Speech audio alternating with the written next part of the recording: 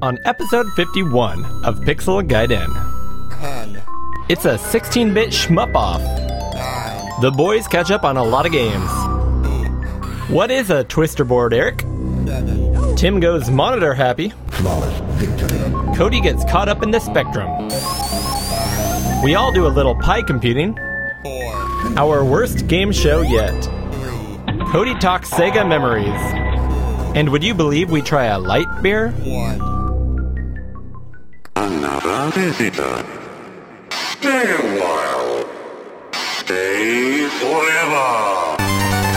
Welcome to Pixel Gaiden! Featuring Cody, Eric, and Tim Drew. Now, here are your hosts, Eric Nelson and Cody Hoffman!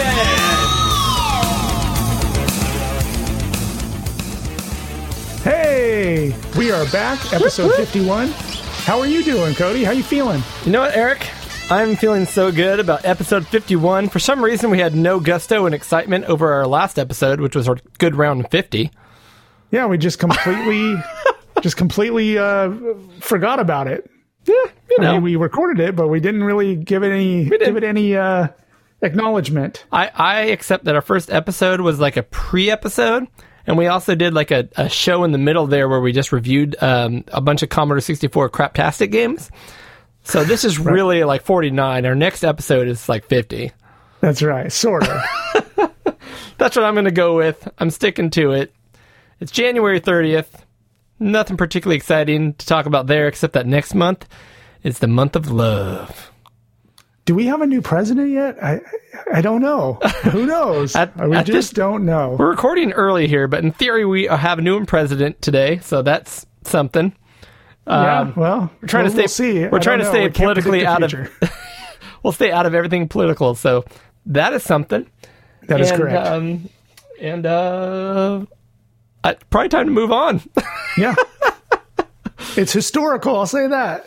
Eric, what time is it though when it comes to Pixel Gaiden? It is quick question time. Quick questions. So, my first question is not my own. It is Tim's, but he is not here to deliver it right now. He'll be in later in the show. But he asks, what was the spark that got to you? Got you too, I think. Yeah. What was the spark that got you back into retro gaming? Was there one game or memory that started off? What was the first system you purchased or got out of storage? Was the biggest sale regrets when you cleared out your old stuff? So, step one, we need to go ahead and let our counterpart, our cohort, Tim, know what a quick question is. Right. This is quick questions. There's like 5 questions right. there, Tim. Come on now, buddy. All right. Well, let's be quick about these answers. How about that?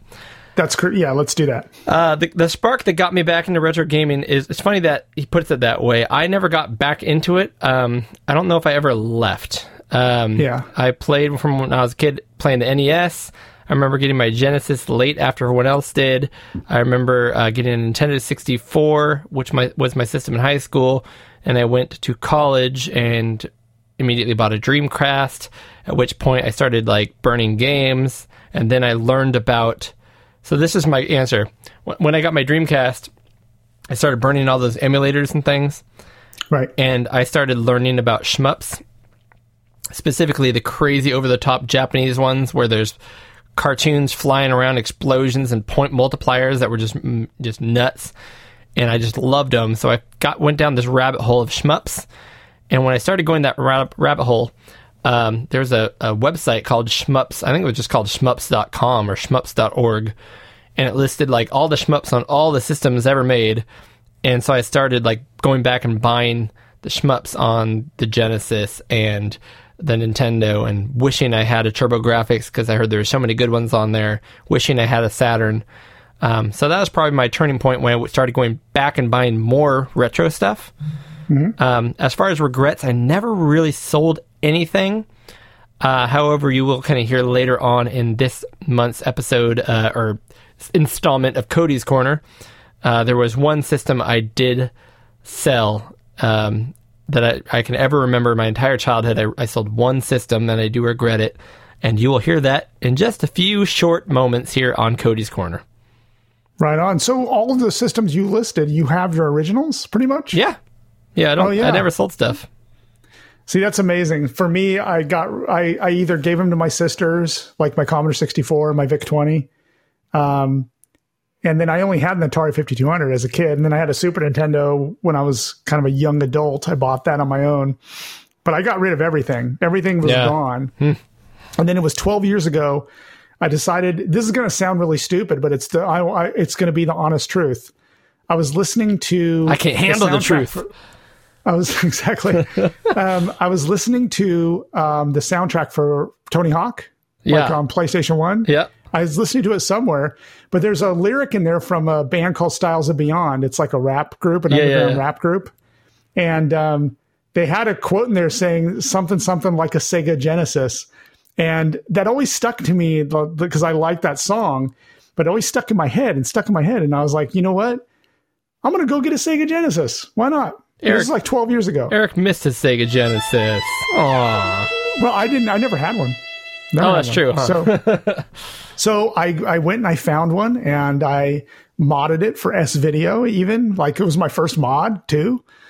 And then I caught the bug. I mean, I started getting I had like 30 Sega Genesis cartridges because back then, 12 years ago, you can get them for $2 a piece. Yeah.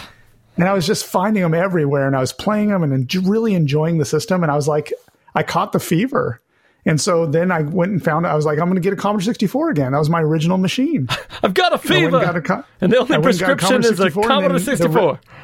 The rest is history. So literally it was 12 years ago. And in 12 years, I have almost everything. I mean, there's not that many gaps in my collection anymore. I mean, I have so much stuff. I just got the fever. Oh, we'll find gaps, Eric. We'll find gaps. Oh, no. I know that because then the whole UK thing opened up and now I got to fill in that collection.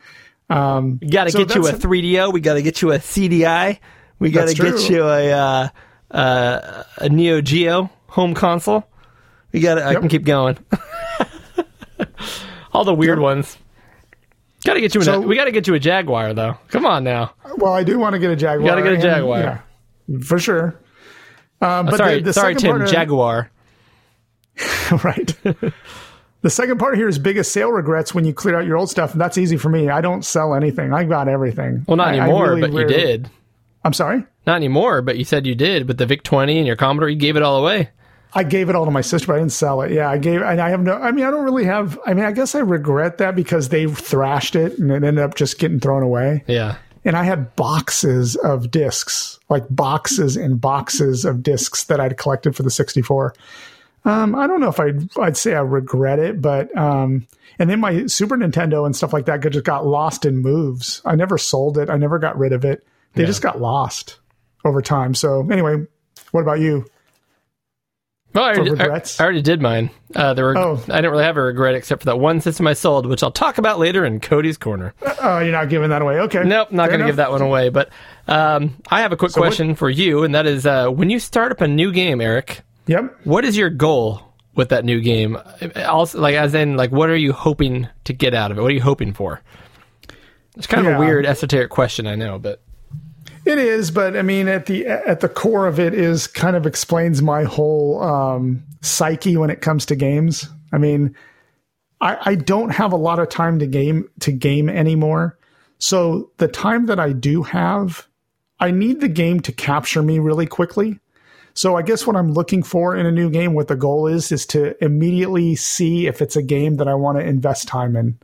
And if it's not, I don't invest time in it. I just move on to the next thing because I just don't have time to waste on bad games or games that I don't understand or can't play well. So the goal really for me is immediately does it catch me? Is it something fun I want to play? And if it is, then I want to sink as much time into it as I possibly can. And then from that point, I'm just hoping that the game, that it doesn't get repetitive. The repetition is the killer component of a game to me. Yeah. Like if it gets really repetitive and it's the same old thing, then I just don't want to deal with it anymore. Like 88 plus hour RPGs. Yep. Well, so you know one of my favorite games that I played on the Switch recently was that Ys game, the Lacrimosa. Yeah, I love Ys. Yeah. But the problem is, and listen, I got a good 20, 25 hours into it, which is a lot of time, and I had a lot of fun. But towards the end of there, it just started to get repetitive. See, I've loved every minute of every game I've played on those. Yeah, I lost the desire immediately to beat the game, and I doubt I will ever go back and beat it. But I had fun. I mean, if you get 25 good hours out of a game, that's pretty good. So, see, that's funny. So it's a little different than I thought. I thought you were going to say you were just looking to enjoy the game for small bursts, and as soon as which kind of is what you said. So it is. My answer is when I start up a new game, my goal is to find a game that I click with enough where I can delve in until I beat it. Okay. Like it's similar to yours, but the goal ultimately is to beat it. If I put 25 hours into the game and I know I'm within spitting distance of the end, I'm going to beat it. Like I don't need anybody else to see it. I don't need an achievement to show people. Right. But I want to beat it and just know in my mind that completed. See, Done. I will cut bait. If it gets repetitive and I'm not having that much fun anymore, I will just cut bait and deal with my losses. I don't mind. If I put that much time into it, and I know percentage-wise I'm most of the way there, I can't do that. I cannot bring myself. Man. And I can also not bring myself to start a new game until I finish that one. Right. But to me, it honestly is worth it, because when I finish it, I just feel like I'm stoked. I feel complete. I feel there's a rush to finishing that and seeing the credits and going, No, I love beating games. It just doesn't happen very often. Yeah. I gotcha. Which is why I want to do a better job of researching games ahead of time before I start them, to realize how long they are, because sometimes games will surprise you. You'd be like, oh, this will be a fun little 8-hour game or whatever. You find out later it's like 40, and I'm like, oh, shoot. I've already put 10 hours into it. What do I do now? And I'm just torn. That really kills me, because that's that yellow light zone. Do I stop or do I step on the gas? I don't know what to do. Yeah, we're going to talk about Soul Force up here and catching up, so I don't want to talk too much about it right now, but that's a game that I'm hoping that I can get to the end, because I've gotten pretty far right now, but I haven't finished it. Oh, wow, though. Nice. Yeah. Cool. Well, later on in this episode, again, you will hear Cody's Corner, in which I talk about some memories I have from the past, specifically about a certain 8-bit Sega product, which wasn't terribly popular here in the U.S., Tim's going to join us just a second, and we are going to not only catch up, but have a game show, which we love to do. Yeah. And then at the very end of the episode, Eric, we are going to battle some systems. And which games are we playing this month? It was a great month. 2 shmups or shoot 'em ups, whichever term you prefer, but really both top-notch horizontal shooters. One is Apidia, which is on the Amiga, and the other one is Insector X on the Sega Mega Drive / Genesis. Both, like I said, are horizontal, and both are insect-based. Insect. That's my insect voice. Insect, nice. Eric, insect. Now make it Tim, but insect. Go. I really don't know how to do that. Insect. I just get like gentler. Is that offensive? Insect. A gentler insect. Gentler insect. All right, Eric, well, let's go ahead and let the viewers know how they can get a hold of us. So, if you want to find show information, you're going to go to pixelgaiden.com. If you want to reach us on Twitter, you can reach me, Eric Nelson, at DuhProject, DUH Project. You can reach the show at pixel_gaiden. You can reach Cody at oddball, which is ODDBA1149. You can reach Tim at Sanction, at SANXION. Please review us on Apple Podcasts or whatever podcast catcher that you use. That would be really helpful for us. And if you want to email us, you can email at podcast@pixelgaiden.com, and we do encourage feedback. We also have a Patreon account set up, so if you wish to support the show financially, you can do so at patreon.com/pixelgaiden. You can support us with as little as $1 all the way up to infinite dollars.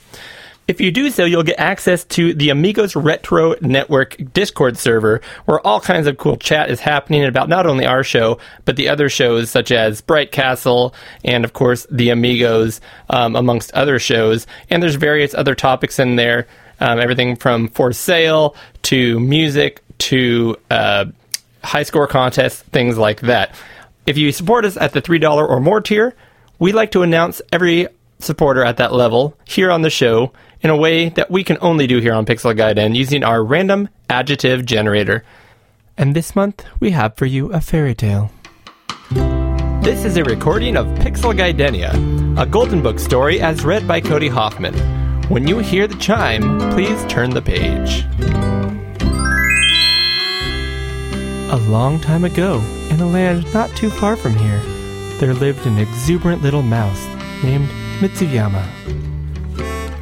One day, while he was working in his front garden, 2 crows came along. A very ludicrous one named Anthony Stiller, and a very inquisitive one named Ramoke Ramoke.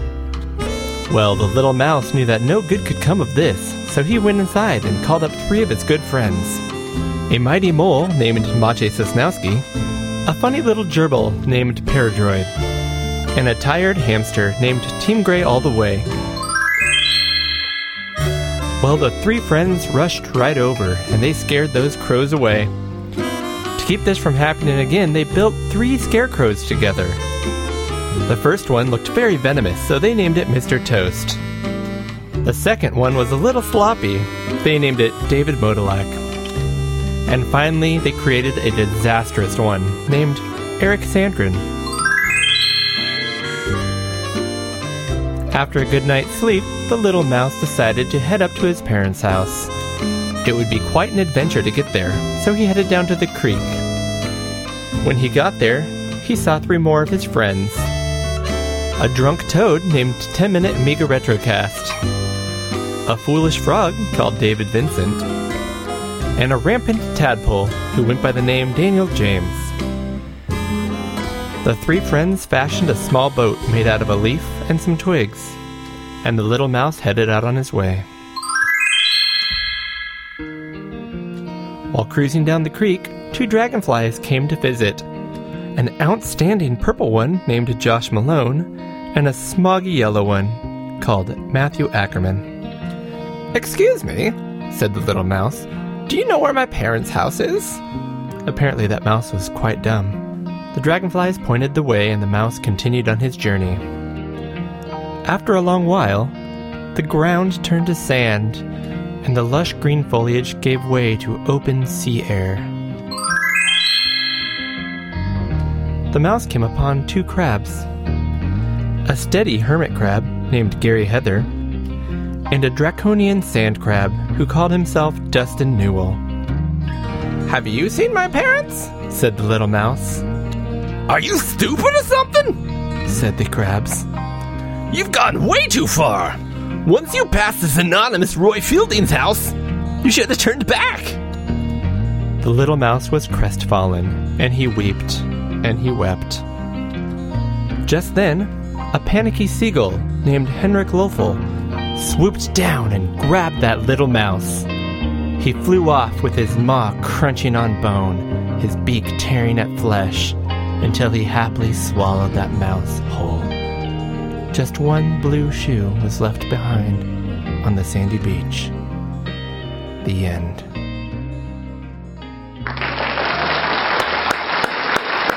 Thank you, patrons. Thank you.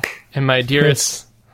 Yeah, I still am so humbled by our Patreon subscribers. And I did want to reiterate, if you aren't in our Discord, please join us there. We have so many great conversations, and all the Amigos people are in there. Please let me know, and I'll get you an invite right away. And I also want to reiterate that as much as we, I personally have fun making these little patron segments here, it is truly random. So if you're not happy with the adjective you received, my apologies, but the internet don't lie. All right. That's right. So you just wait till next month and it'll be a different adjective. There's a few that when I see them, I'm like, no, I'm not going to call one of my patrons an idiot. All right. Yeah. Sometimes when I've read them in the past, I was like, no, that's not true. I do edit them slightly because I don't want to just downright say the right. devilish. Anyways, nonetheless, Eric, it's time for us to drink a couple of beers. Yep. Let's go ahead and see what we're drinking today. You provided this next one. Yep, and I told you that in the month of January I was providing 2 beers. One was good and one was questionable. I think you told me so that. I don't know. You told me that off air, but I'm pretty sure we had the good one last episode, which means I'm breaking the fourth wall. Is that what they say? But anyway, this one's questionable. It's good. It's good. It's just I am worried if you'll like it or not. All right. It is by Two Pitchers Brewing. It is called Nordic Jam. Yeah, I'm pouring Nordic Jam. This is a lager with Nordic fruits, 5.2% alcoholic volume. It basically says, we've packed this lager with cherries, elderberries, and strawberries, all staples of a Viking warrior's diet. That's what to we are. create a downright delicious party in a can. Jam on, friends. My goodness. I feel like a Viking right now, Eric. Just smelling So this I'm going to thing. pour mine. You go ahead. You go ahead and sip. I'm going to pour mine right into the mic there. All right, let me go ahead and take a sip of this bad boy. The smell right away is fruity, but it's it really smells like berries. It's got a very berry smell to it. So this is definitely not going to be a beer's beer. I'm hoping for a good beverage. You know, on Easter when you're hoping when you get a bunch of when you're a kid. And if you're an adult, you get a bunch of those bags of Skittles, and you're hoping for the standard flavors, and you get like the berry mashup flavors. The really weird pastel color ones. That's what I'm smelling right now. I'm smelling like all berry Skittles. The elderberries. Let's. Your father smells like elderberries. What do you think? I'm hearing a whole bunch of mouth noises from us. That's disturbing me first and foremost. Now, I will give it away. I did have one of these before. It was probably like a week ago. All right. If you give me a blind taste test, Yeah. didn't tell me that this was beer, Yeah. and made sure that there was no head on the beer, so I didn't know it was beer. Right. This tastes like something that should say Dole on the front. Like Dole fruit juice. Tutti Frutti, fresh and fruity fruit drink from concentrate, 80% apple juice. Yeah, it almost tastes Oh my gosh. like an elderberry Jolly Rancher. It is very sweet. It is really incredibly sweet. I would not say that this is bad beverage though. It's as a beverage, if you can again break away from the fact that this is not beer. It's a lager. It's not I mean technically I guess it is, but my goodness, it does not taste like one. Is this going to be one you're going to be able to finish? That's my only question. It's funny because so my I guess you would call him, for lack of a better term, I guess brother-in-law, something like that. He either is or isn't your brother-in-law. He's my wife's sister's husband. My wife's sister's husband. That's a brother-in-law once removed. Well, there you go. Thank you, Eric. Thank you, thank you, Heritage.com. I made that up. I don't know. You had me sold. I don't know. I'm so bad at that. I might be right. I might be wrong. Who knows? Let's go with that. Anyways, he's Swedish. And they have this. I'm just going to out him right now. They have this community. It looks like if you ever seen Dirty Dancing movie from the 80s, where they go to like the Jewish summer camp where the families all. It's that, but with Swedish people. Okay. And you have to have like proof of Swedish blood to go there, or be a friend of the family, which we were, and we went. Anyways, and they have a bar set up there where everyone just gets blitzed every night. Yeah. And what Sounds I love, amazing. Yeah, it actually is a lot of fun. And they drank this stuff. It's gonna kill me to not know the name of it. It's alcohol. It's a Swedish alcohol, and it is called Eric. It's escaping me. Rumspringa? That sounds good. No, I don't know what that is. I will look it up. But anyways, they yell right before you drink. You yell "Skål!" And it says that on the back of the can right here, SKOL, which is. I know they're Swedish. This is Nordic, which I guess covers kind of that region, but it says Skull on the can, so I appreciate that. But this is a fruity, fresh and fruity beer. What's our rating system on this? My rating system, because it's Viking, we're gonna rate this out of 600 horny helmets. I love it. Out of 600 horny helmets. I'm typing Swedish alcohol in here. We need people. Oh, that's what Aquavit. It's called Aquavit. Okay. And it is harsh stuff. It's, I guess the literal translation is burn wine. It is wine that burns. Yeah. All right. 600. 6,000. Oh, 6,000 because Vikings. 6,000 horny helmets. Out of 6,000 horny helmets, I'm gonna have to give this 2 ratings. I'm gonna have to give it a beer rating and a beverage rating. Oh man, for a beer rating, I can tell you right now, I'm gonna give this like 100 out of 6,000. I'm literally gonna give this. I'll be very specific. 1,262 out of 6,000 as a beer.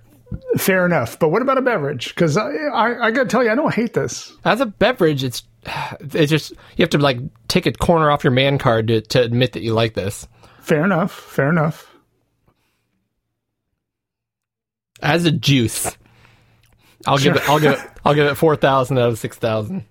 That's pretty good. I would bizarre. Like during the summer, I think I could really enjoy this. I'm going to give it 4,200. All right. I think I like a list a little bit more than you do. And it's called Nordic Jam. It really does taste like jam. It's got like a jammy. It really does. It tastes like jam. It tastes like elderberry jam. What I would imagine elderberry jam would taste like. I love it. All right. Well, the time has come, Eric, to listen to myself talk some more in Cody's Corner. And then right when we're done, we will come back magically with our buddy Tim on the phone to discuss what we've been up to these past 30 days. Catching up. Cody's Corner! Hello, and welcome to this month's edition of Cody's Corner. You know, I wanted to change it up a little bit and try something new again. I've been listening to some of the other shows on the Amigos Retro Gaming Network, and I've noticed a lot of the guys do a good job of spinning a yarn, describing some of their historical, nostalgic histories in the retro video game world. People really eat that stuff up, including myself, and I've always just thought that if I were to talk about that kind of stuff, people would find it rather boring, but I'm going to go ahead and give it a shot. So I was thinking specifically, now that we're on the Amigos Retro Gaming Network, we have kind of a newer audience that is much more European heavy compared to our historically North American heavy audience. So there's one thing I wanted to touch on, and I've alluded to some of this. I might be repeating myself a little bit from past episodes, but I wanted to talk about my history with the Sega Master System, which of course was, in America, not much of a competitor, but I guess the only kind of competitor to the Nintendo Entertainment System. Whereas in Europe, specifically in the UK, it was the predominant console gaming system of the time, which is very different from our history here in America. So, my recollection growing up was that I had exactly one friend who I found out later in life had a Sega Master System. Of course, I had the NES, and everyone I knew had an NES. Those who did not have an NES had an old Atari 2600 laying around that they barely used, but that's because their parents had it before they were kind of grown up. And we'd, trade Mega Man passcodes on the playground, or go rent games in the store, because that's what you saw in the store was NES games to be rented. That's actually a funny little side tangent there. We had a place by us in El Dorado Hills, California, where I grew up, called Steamers. And they were a coffee shop, kind of in an old, like, re-renovated strip mall kind of a place. They also sold comics in there, and they were a movie rental place, and a bunch of other things I'm sure I don't remember, but those are the things I remember. It was this funny little amalgamation of all these different businesses shoved into one, and we'd go there and look at all the comics and read them and never pay for them, and then rent video games. But I thought that was interesting. But you only saw NES games there. You never saw anything else. So I had this one friend My friends and I were playing Mega Man and Ninja Turtles and the Mario games and kind of these major franchises. And this friend had an NES, and we'd go over there and hang out and do other things, of course. But when we'd play video games, he'd pull out his Nintendo, and we'd play kind of C-tier games on the Nintendo that no one else had because we bought the bigger ones that everyone knew about. So we'd end up playing games like Tiger Heli, the Thrilla Gorilla game where you're like a surfing gorilla. I'm trying to remember some of the other ones. And he didn't have a whole lot of games for the NES at that point, but those were what we played. Oh, definitely Mike Tyson's Punch-Out! That would be the big one. We played a ton with him. And I specifically remember that was Nicholas Johnson was the kid's name. And when we got tired of playing those, 4 or 5 games he had, well, he had this other system. And I never knew what it was. I remember being black and angular and had red on it, maroon. And he wanted to impress us, first of all, by showing that if you had no game in it, he turned it on. There was this crappy little maze game where you were a snail and you literally just go through mazes. And at first I thought how cool, a game built into the system, but I never thought much more of it because the game was terrible. And then we ended up plugging in some games, and honestly, I couldn't to this day tell you what games we actually played on that thing. I just know that the snail maze game was more interesting to me than anything else he had to offer. So I think we saw that literally all of about 30 minutes, and that was my entire childhood up to that point with the Sega Master System. And at that point, I didn't even know what it was. Again, I didn't know it was Sega. In fact, I probably never heard the name Sega until the Genesis came out.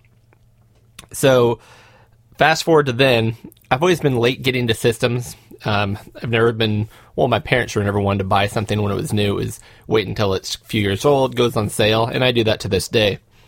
So to me, the Sega was the Genesis. So I remember one year, at this point I was getting allowances and saving up money or getting Christmas money or whatever, and I'm looking through the Sears catalog, which, you'd get this gigantic 300-400 page catalog, which I wish to this day that we could still get those. They were so much fun to go through and highlight things. And I saw this one page that showed this weird rounded system I'd never seen before, and it was called the Sega Master System.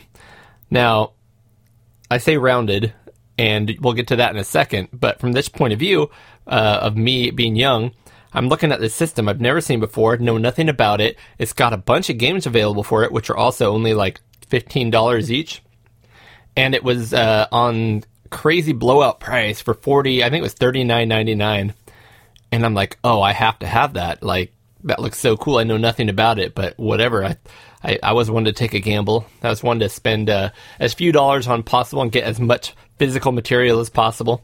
So I told my mom, hey, can you order that for me? I'm paying for it. And she's like, are you sure? Do you even know what it is? I'm like, nope, but I want it. So I got it, a week later or so.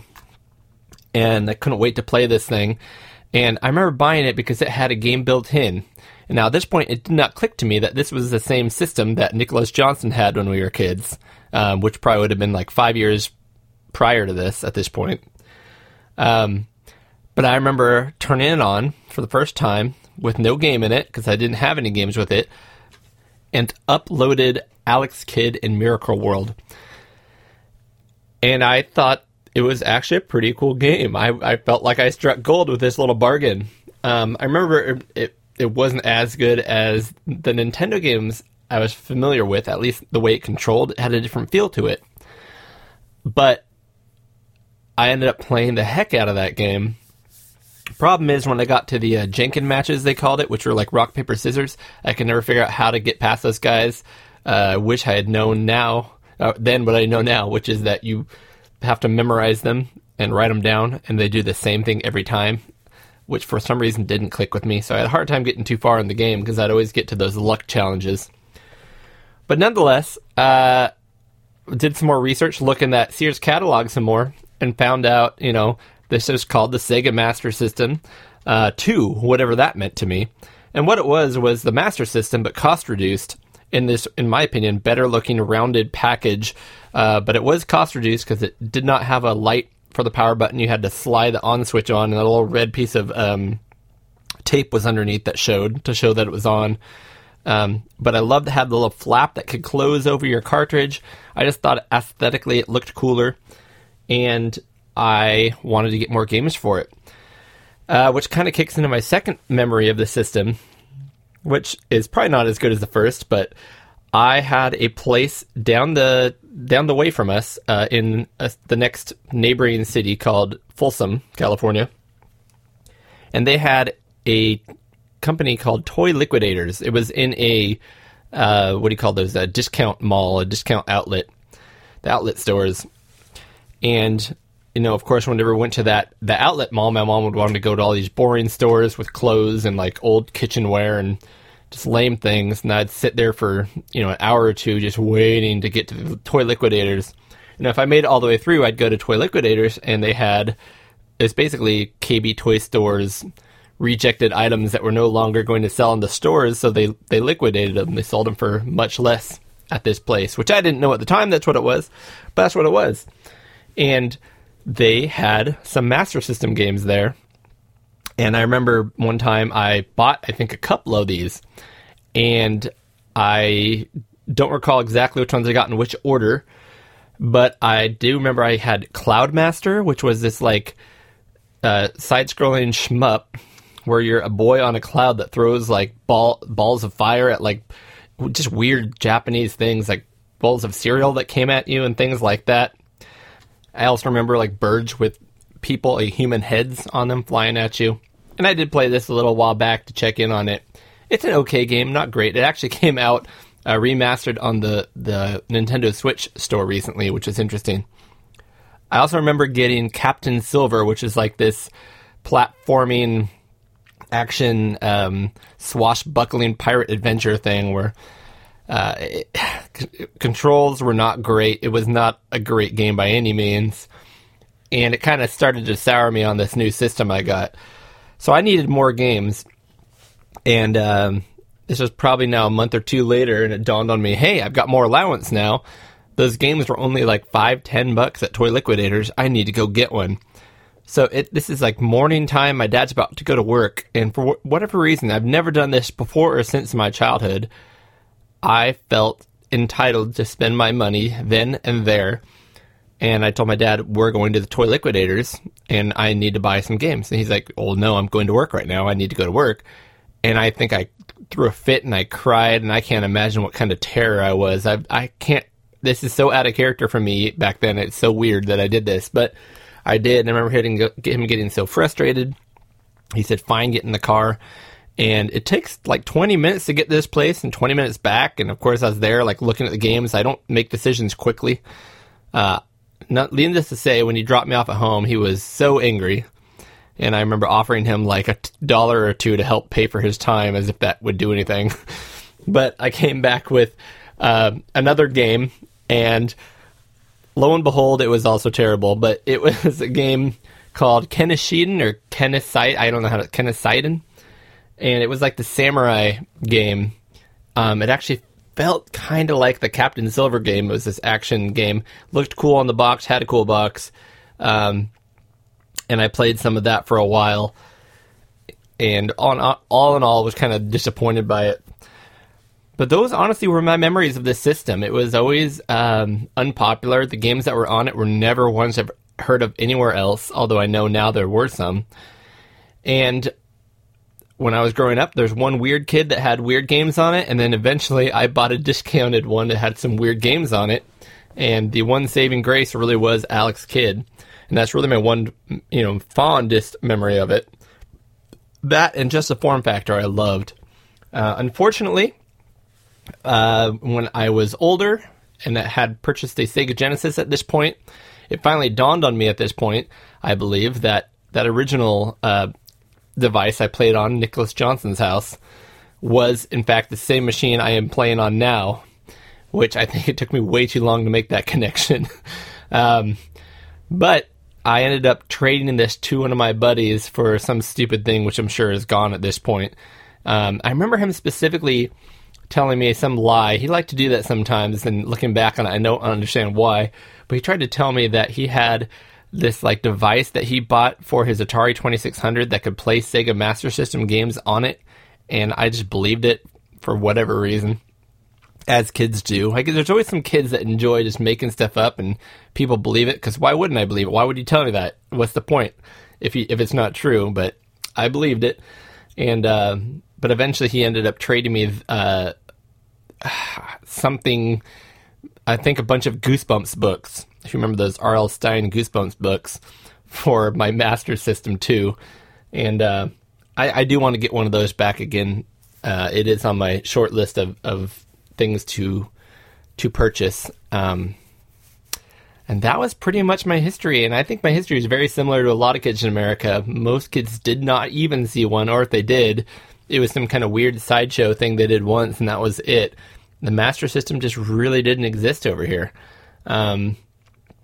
But I've grown to love it and some of the games on it now, and I purchased a new Master System, of course, but the original one, which is why I still need its counterpart, the number 2 remake, to just kind of feel complete again. I hope you've enjoyed my look at the Master System here in America and how I grew up with it. And who knows, maybe I'll find something else to wax nostalgic about in the future. All right, and we are back here. However, we have attached a third member. Yes, we do. I am now attached. Hello, everybody out there in podcast land. Greetings and good morning / evening / whatever time it may be of your time of day. Greetings for your time of day. And salutations. I love how you come on super robotic at the beginning. Hello and yes, welcome, Americans.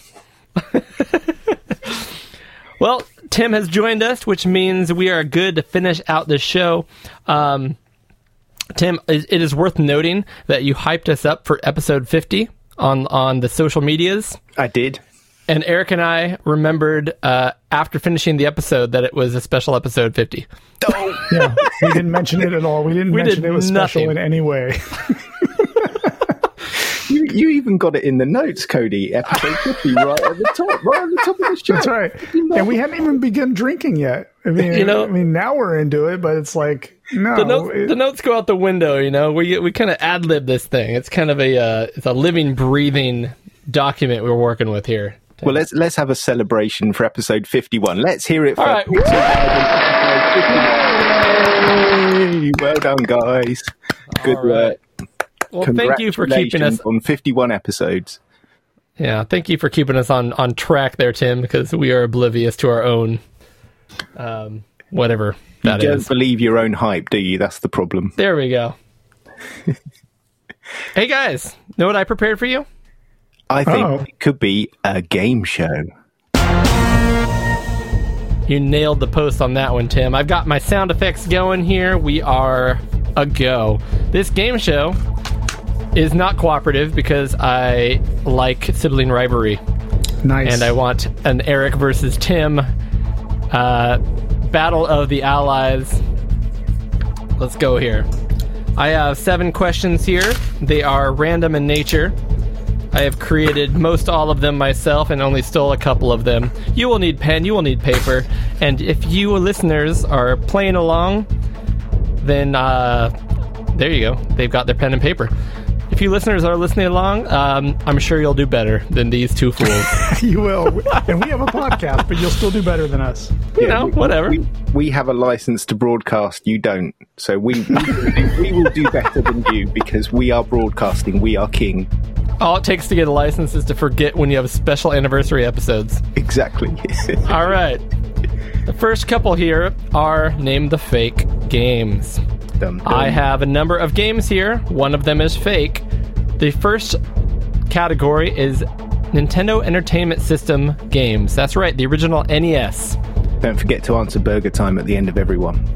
That is Tim's advice. All right, which one of these games is not a real game? Ralph Attack Dog, Big Nose Freaks Out, Princess Tomato in the Salad Kingdom, or Astrofang Super Machine. I will give you a few more seconds. Do you need to hear it again, or do you want to... Please, just one more time.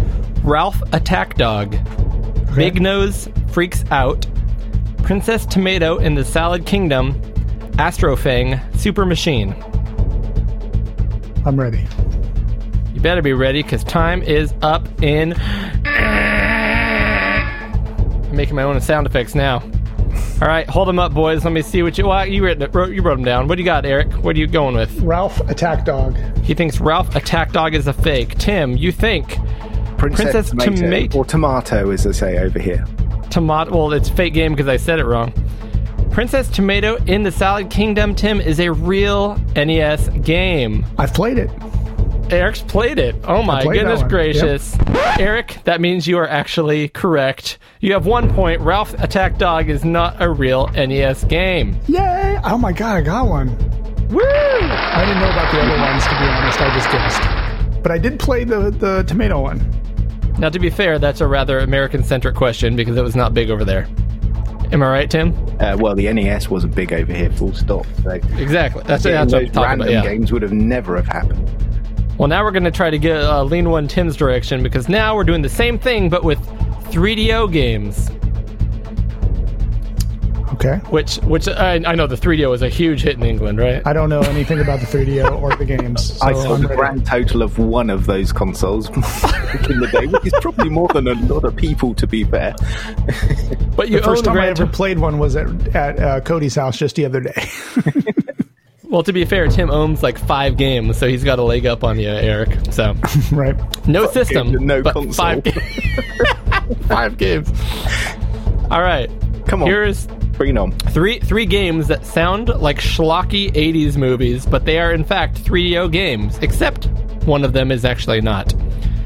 Is the fake game Escape from Monster Manor, Slaughter Party, or Psychic Detective?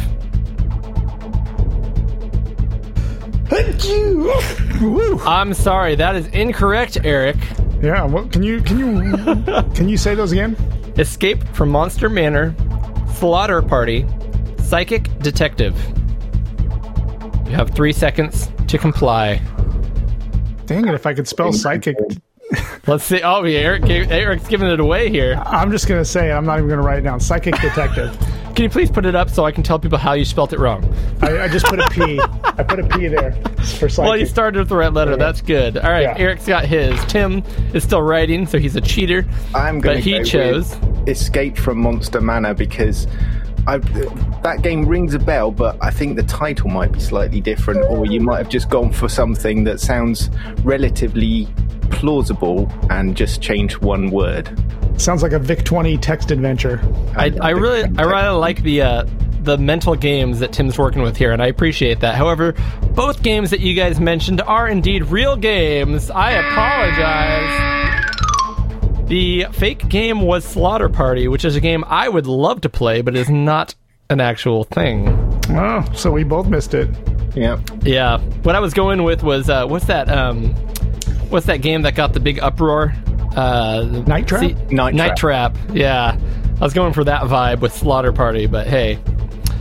All right. Question number 3. At this point, Eric, I think you have a point, and Tim is dead 0. In the early days of video games, Tim, you're looking right into my soul here, buddy. You're looking right. Move those eyebrows like no one else. I can't read the question. I'm going to cover you. All right. Golf games with actual golf celebrities were very popular on video game systems. Which one of these golf games was not a real game? On the NES, Lee Trevino's Fighting Golf.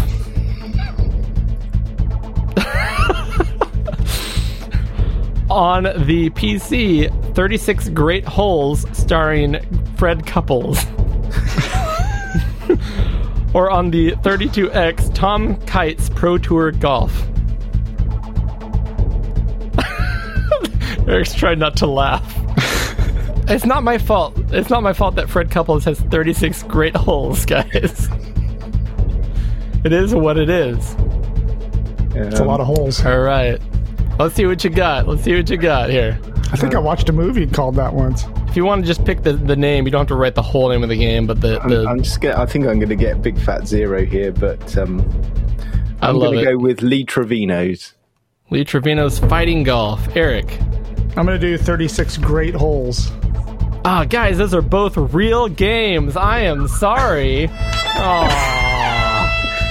I couldn't remember if that Lee Trevino's game was that Simpsons game that was a fake one. Exactly. That was the first thing that came into my head as soon as Cody said this. Is just that Simpsons scene where he's just. That's a real game. Lee Trevino's Fighting Golf. And as a kid, I had no idea who Lee Trevino was, but the game sounded awesome. And then I found out it was an actual, like, regular, boring golf game. Yeah, I know. Definitely a golfer, but yeah. Wasn't he was Lee Trevino the character that they featured in Simpsons on that game? I'm sure it was, wasn't he? I don't remember. But I don't know enough about The Simpsons, to be honest. Segment. All right, question number 4, boys. And this one I'm only going to give you 5 seconds to answer, because if you think long and hard, it's too easy. Okay. I feel you're so it's like Medusa over here. Tim is staring deep through the internets into my eyes and turning me to stone. All right. In the history of Nintendo, only one Nintendo game actually cast Mario as a villain. What game is it? 5, 4, 3, 2, 1. Show me those answers. I thought that's as much time as you get on this one. Otherwise, you'll figure it out. All right. I'm going to trust that you're... Tim went with Dr. Mario. I appreciate the confidence. Let's see, Eric, what do you got there, buddy? I don't think my answer's right. I'm not even sure I'm going to show it. I'm embarrassed. But you should. I said Donkey Kong. Eric, you were so close. The answer was Donkey Kong Jr., in which you are That's Donkey right. Kong. And Dang Mario it. is getting his revenge at you. I knew it was something like that, but when I wrote it, I was like, no, that's not right, because you play as Mario and you're trying to save the princess. The answer, the score is 1-0. Boys and girls, I suggest you get all of your retro video game podcast information from quality podcasts with hosts that know what they're talking about, just like Pixel Gaiden. Exactly. Question number 5. That's me out. I'm done. I got no questions. I have no reason to be on this podcast. I've finally been revealed as a complete and utter sham. I am a fraud. I am Question out, number yeah. Question number 5. I'm going to give you 10 seconds on this one. Spy Hunter, Rampage, Mortal Kombat. These games were all produced by this game company. 10, 9, 8, 7, 6. You guys don't even need the time. You're both already done writing. I'm ready. All right, say it at the same time. 1, 2, 3. Bally Midway. I put Midway.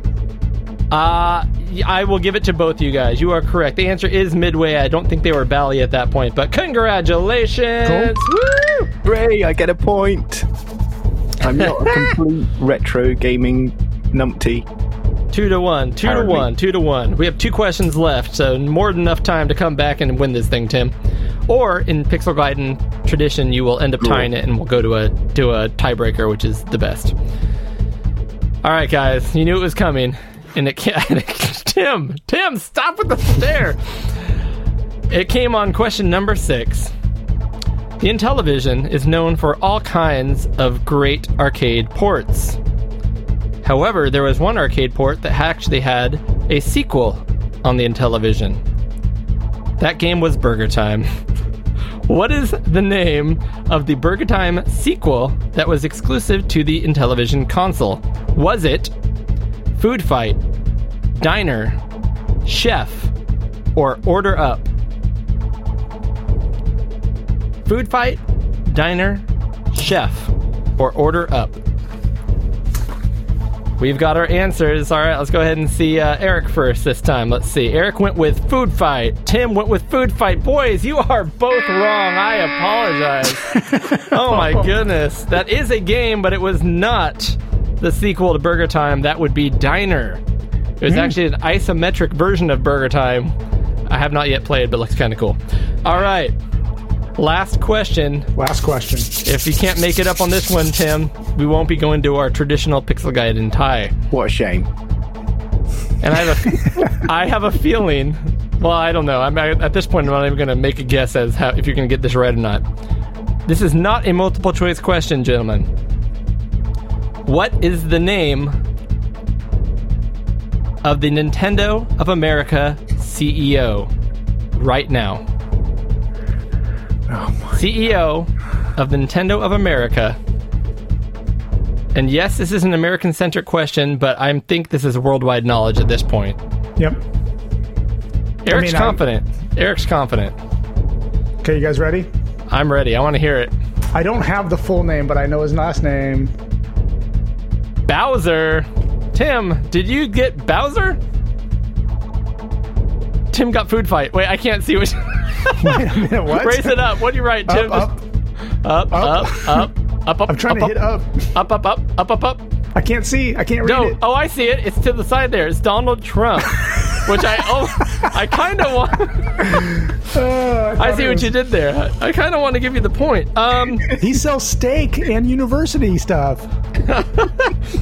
Eric, you did get that correct. Thank you. The actual CEO of Nintendo America is indeed Bowser, and that is completely random happenstance, or That so is, I'm told. He is from Danville, California, a total of 1 hour west of us here, Eric. As soon as I saw the answer, I thought, drat, he's got it. Oh, I remembered the last name. I was hoping that was enough. That's enough. That's the goofiest thing, honestly. I mean, whose last name is Bowser, nonetheless? The guy who becomes the Nintendo, CEO. let alone be the CEO of Nintendo. Crazy. And gentlemen, I'm sorry, I'm going to have to hold my tiebreaker for another day. That is a round of the game show on Pixel Gaiden. I want to congratulate you both. I'm happy if you want to give the tiebreaker just to Tim, and if he gets it, then we can say this is a good old Canadian tie. You know what, Eric? I like the cut of your jib. Let's go ahead.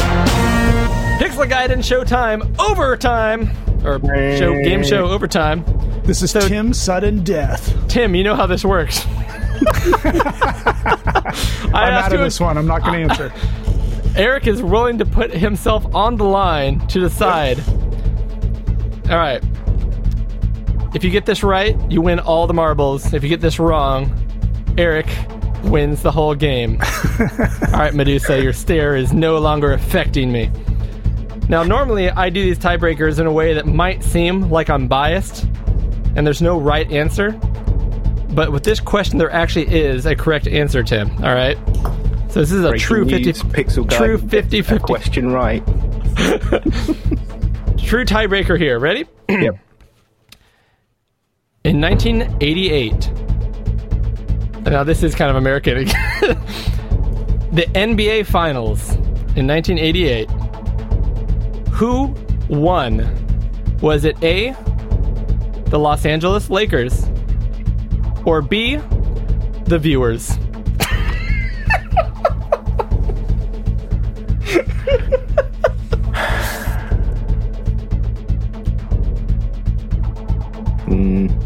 I'll go with...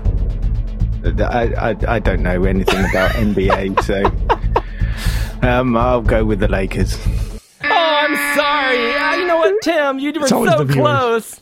The viewers won. It was an amazing 4-3 eke-out win in the NBA Finals that year, and the Los Angeles Lakers did win, but the viewers were in for a huge treat that year. So I'm sorry. Yep, that is too bad. Is it sad that my heart literally is racing? Like I get so excited by the game show that my heart, like I might need to have a cigarette. I won with an amazing 2 points. Let me point out the next time I am going to do an entirely British-centric quiz show. So be warned. It is going to be the most quintessential British thing that you could possibly think of. That is only fair. The only way for that to be fair, Tim, though, is you write the questions, I'll run the game show. That way you can win. Have I actually won one of these game shows? I don't know. I can't remember whether I have or not. I think you have. I think it was a Spice Girls tiebreaker. Oh, right. Absolutely. Okay. A few times I had to ask Eric the final question, which for whatever reason he ended up losing both of those. So. That's right. That sounds like me. Well, this is the part of the show where we simply talk about whatever we've been up to, and we'd like to call it, Tim? Catching up. Catching up with Eric and Cody. And Tim. Well, my first topic, gentlemen, is what I like to do every show and talk about the games I loved so much this month that I actually went ahead and completed them.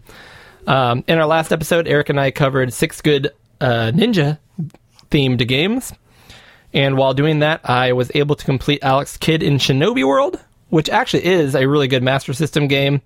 And it's easy, so if you want to play a game to completion and enjoy it in one night, I would suggest Alex Kidd in Shinobi World. It looks super good. I've never played it, but it looked really good. Do you think that's a game I could even actually complete? I do. I don't know your game. You know, we've never played together online, Tim. Yeah, I played with Doug. Again, I'm a complete sham on this show. Not true. Games, don't know anything about them. How the heck did you bring me on here? Purely on your knowledge and your good-willed charm. Yeah, it couldn't have been my looks either, I guess. Yeah. The other game I played on the Master System for the show, although we've covered it before, so I couldn't pick it, was The Ninja. Now, what's interesting about this is there was a game on the SG-1000, which is the predecessor to the Master System. It was the first Sega console. And there was a game on there, and I apologize if I'm getting the name wrong. I think it was called Lady Ninja. Have you heard of this one? No. I didn't see that in the list of SG stuff that I went through the other day. I want to say it was called Lady Ninja or Girl Ninja. And it was a blast, and I was having a fun time with it. And I'm like, I want to pick this game. And then I realized this plays exactly like The Ninja, which I realized, okay, this is just like the VIC-20 to the Commodore 64 version of The Ninja. It really should have just been called, both versions should have had the same name. But I would suggest that one as well. Nonetheless, I beat The Ninja for the first time ever when I played it again this month, which is a fun, short, if you know what you're doing, game. Where it's almost like Commando, where you're just throwing ninja stars all over the place and dodging stuff. Have you played Black Belt on the Master System as well? I did not, no. Yeah, you probably quite like that one.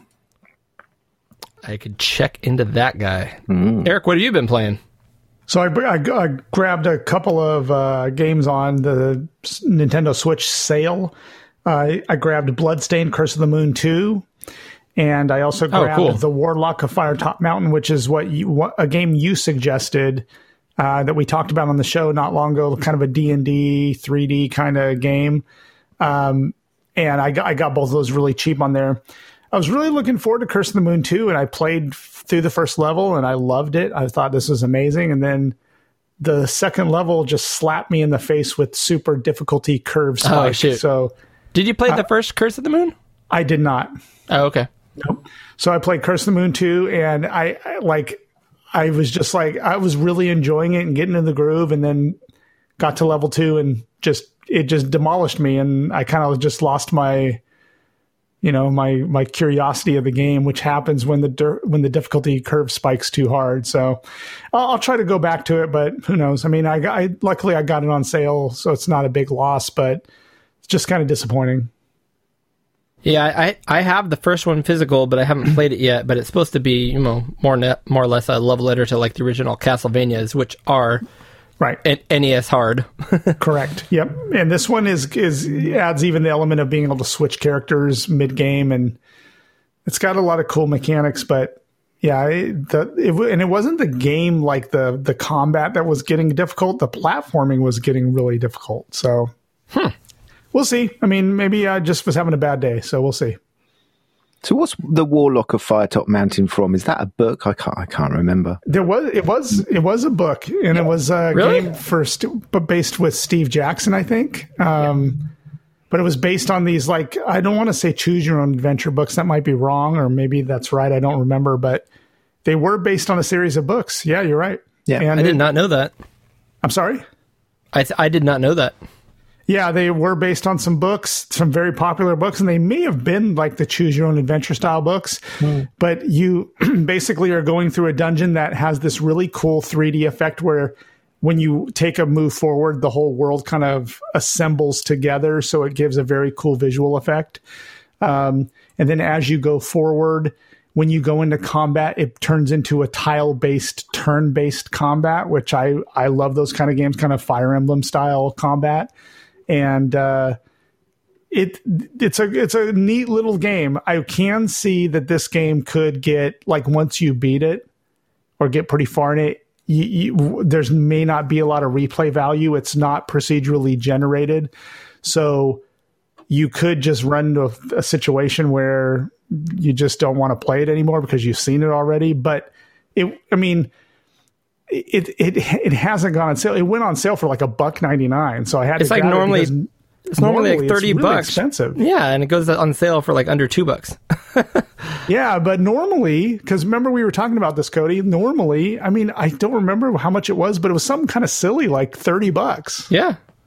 Yep. And I was like, well, I'm not going to pay for it for $30. I'm just not going to do it. And then I did. The cool thing about the Nintendo eShop is you can do the wish list. And I did the wish list, and boom, I get an email. Hey, this is on sale for $1.99. Now, is that game, my understanding, and I've never played a legit game with someone who knew what they were doing of Dungeons and Dragons, is it not very similar to like playing a tabletop version of, down to the dice rolls and everything, right?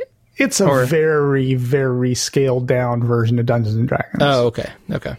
Yeah, I mean, it's and the tile-based, turn-based, there's tiles and it's a turn-based combat. That doesn't follow the rules of real Dungeons and Dragons at all. Because in D&D, you got to roll for initiative, you roll, and when there's a bunch of things you have to do within combat to resolve that. This doesn't have that at all. So, no, it's not really related to D&D too closely.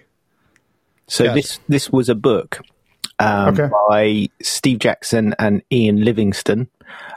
It was published in 1982, so I think that's why I remember it, because I think it was probably in our schools. So it is a fighting fantasy game book in which you become the hero. Ooh. Yeah. Which Tim is always a fan of, becoming the hero. Indeed. Yes. I am the hero. Tim, speaking of heroes, can you tell us about this Amiga Bill? Indeed, yes. And a personal hero of mine is Amiga Bill, and he adorns this very issue. Nice. Of Amiga Addict magazine, the very first issue. So this is they kind of like did it as a one-off run, I think, to start off with, and they've quickly moved on to a lot of people have bought it and subscribed it. So they've got issue 2 coming out pretty soon. Which is weird because I haven't even gotten my issue 1 yet. I ordered it too.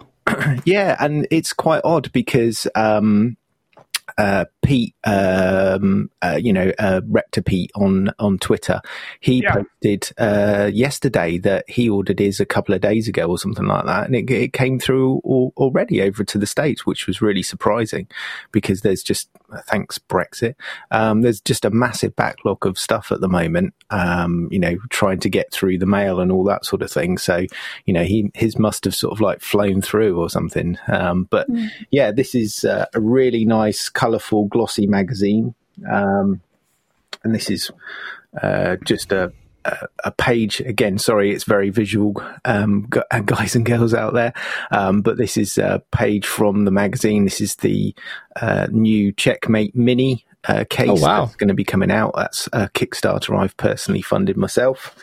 So it's got lots of articles, reviews. There's lots of people that we know that have sort of like contributed to this. Ian Pixels at Dawn, part of the ARG family. He's involved with this quite a lot. It's just really nice magazine. There's lots of articles and reviews and bits and pieces in there. And an interview with Amiga Bill, who is a big proponent of our show as well, gives us lots of shout outs on his stream as well. Amiga Bill, class act, and he is a technical wizard when it comes to this stuff, which we are but baby fawns stumbling over our own feet. Yeah, he's very, very good with his, that's his profession, isn't it? Cameras and filming and all that sort of stuff. He's just does some amazing work. And his streams are so polished and professional. It's really good stuff. In fact, my family got really into watching Hamlet over and over and over for like a month. And I just, for whatever reason, just musicals don't do it for me. I couldn't get into it, but It was the Hamilton, only thing wasn't it? Hamilton, I'm sorry. Hamilton, yeah. Hamlet. I was like, Hamlet. Wow. Yeah, I'm All sorry. right, See, all that right. shows you how far out of the loop I am, but every time they did a close-up, and I'm like, hey, I know the guy that does those close-ups. Yeah. And he also Mega did, Bill. what was it? The latest Letterman thing that he did on Netflix. And he interviewed, what was it, Barack Obama, I think it was. And Bill was the cameraman for Barack Obama at the time as well. Yeah, he's done some cool stuff. Yeah. Now, Tim, you weren't able to join us for the news, but that Checkmate mini case is news to me, honestly. It's the first I've heard of it. Can you tell us about that a little bit real quick? Yeah, sure. It's a very small form factor checkmate case called the 1500. It's designed really with sort of like Raspberry Pis in mind, and sort of like mini or NUCs, like the next units of computing, that sort of thing. But one important thing that it's designed in mind with is the Unamiga by Eiji Urana. I believe he is going to be doing a special version just to fit inside that case. So obviously not only can you run the mighty Amiga through the Unamiga, but they've got some, it's got some new cores. I think they're just coming out now. I believe Aaron from Amigos and Doug have been putting through some of those cores through their paces. So they've got, I think, Spectrum Next and might be Commodore 64 or something like that. Some different cores coming through for it. So yeah, that's looking really good. It's just finished funding this week. And I believe Steve's on target, I think, for around about June, July time to get that case out. Whether that will hit because of obviously the current situation is another thing, but, I know he's pretty far advanced, and obviously because he's, done the original Checkmate case, I'm sure he's got his lines of communication open with everyone now, and ready to go on production of that. So I'm really looking forward to it, because although I've got some big box Amigas, I didn't really want the bigger Checkmate case, mainly because of its size, obviously because it fits physical stuff in there, the original stuff. But I was really excited to see the mini version. So yeah, I'm looking forward to that one. Very cool. If you are interested in it, let's have a look. So the Kickstarter started on the 8th of December 2020, and the Kickstarter finished on 9th of January. For more information, you can go to checkmate1500plus.com. Right on. I'm going to go ahead and share my screen here. I've been playing a few games pretty regularly on my time here. We've talked about Maneater. I've played probably 20 more hours of Maneater. I think I'm eventually going to play through that game. That's the one with the huge shark that eats humans, which I really enjoy. But the other game I picked up on the Switch that I've poured a bunch of time in, you know me with my puzzle games, it's funny because I say I hate puzzle games, but then there's like puzzle games like this that I can't get enough of, kind of like Tetris-style puzzle games. This game is called Grindstone. Have you guys heard of this one? No, I haven't. So it just came out this month, and you're this like bizarre. We'll relate it to our beer. You're this like Nordic beast of a man who just has to slaughter all these little animals, but they're super cutesy, and you're basically trying to find these little paths through these this checkerboard pattern of all these aliens or monsters, whatever they are. The video we're watching is more of a cinematic thing than it is gameplay. But there's hundreds of levels, and you get power-ups, and you can get upgrade weapons and things, which give you more strategies to use. But it's basically a puzzle game that I can sit down every night and play 2 or 3 puzzles and save my progress. And I always want a game like that on hand where I'm just picking away at it kind of mindlessly during my free time. So been loving that.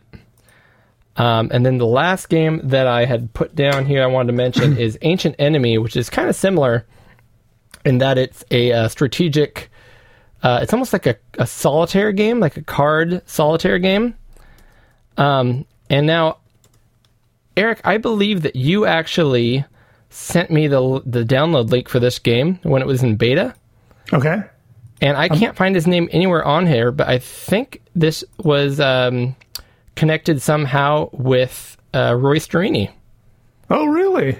I looked in like a long time ago, like early Twitter communications with you. You did not have a PC that could play games at that point. Right. So you had forwarded this code to me, and I finally got around to playing it. And I ate this game up, and I played through the whole thing. Wow. It was on Steam, and I'll get to this a little bit later, but I've been watching a lot of old 80s, 90s movies lately. Yeah. So I basically put a 90s, 80s like action movie, like schlocky action movie on in my room, and I'll just pick away at this game. And you can see you've got these cards. They kind of look like Magic the Gathering cards with numbers on them. And it's really like solitaire or kind of like one of those Mahjong games where you're just trying to find pairs and things. Okay. But it's got RPG elements where you're fighting enemies and trying to work your way through this countryside. And it's kind of like this fantasy-based monster-destroying theme over the top of the whole thing. But ultimately, it's a solitaire game with animations and cool sound effects. And I played straight through it over the course of probably every night for like a week from Great Alien Games, and I played it on Steam. If he's listening, I would love to hear if he was involved in this, because I couldn't find his name anywhere in the credits or anything. But I swear this was a game. I think originally it went by a different name. I think it was called the Ancient Alien. Okay. And then maybe it changed names. I don't know. So I'm hoping he can let me know if he was involved or not. I'll let you know, because I don't. It doesn't ring a bell, but that doesn't. I mean, I can't even remember what I had for lunch yesterday. So I mean, it was a ham and cheese sandwich. Oh, yeah, I think you might be right. I'll help where I can help. But no, I'll ask Roy Storini about it on Twitter and see if he had any involvement in that game. It looks really cool. I've been kind of itching for a new card game, and I found one on Switch, but I didn't pull the trigger because I just didn't know enough about it and didn't want to waste the money if it wasn't any good. But I've been itching for a new card game because I love playing those. I love video card games. That's one of those things that just sounds so boring. Yeah, but it's not. Kind of like video game golf. Yeah. Like, I love it. I can eat those games up all day long. I'm kind of like that with slot machine games on computer. Really? It's like, oh, really? Totally pointless, but I just get so addicted to those things. I don't know why. I can't. Are they not called? Are they not called arcade? I'd never touch them in the arcade, but on the computer, I just every time I see something like Vegas Jackpot or something, I'm just immediately drawn to it and start playing. Interesting. There was one that was on when I was doing the Neo Geo stuff recently, and there was one on there, and I was so bummed out because it didn't work on on the emulation, and I was like, oh, I wonder if I can find a copy of this somewhere. I had to go and find it. But was it for the Neo Geo Pocket by chance, or just the Neo Geo itself? No, it was the Neo Geo one. I can't remember the title of it now. It's Lancer or something, I don't know. But yeah, looks really cool. But I just love that sort of thing. I don't know why. Such a geeky little thing, I suppose. But anyway. Well, it's funny. It's funny you mentioned that because I only own about 6 physical Neo Geo Pocket games, and one of them is a slot machine Vegas game. Oh, right. So yeah. What's it called? You probably eat that up. Don't they call them fruit machines over there? Fruities, yeah. Fruit machines. Yeah. Fruities. Eric, you've been playing some new games. Well, for Christmas, I got the Atari Lynx collection. Collection number 1? I definitely wanted to get, because I don't have a Lynx. So I wanted to get, instead of buying a Lynx, I wanted to just grab a collection of some of the better games. And I haven't had a lot of time to dig into this, but one of the funny things is the first game I tried was, there's an Asteroids game on here.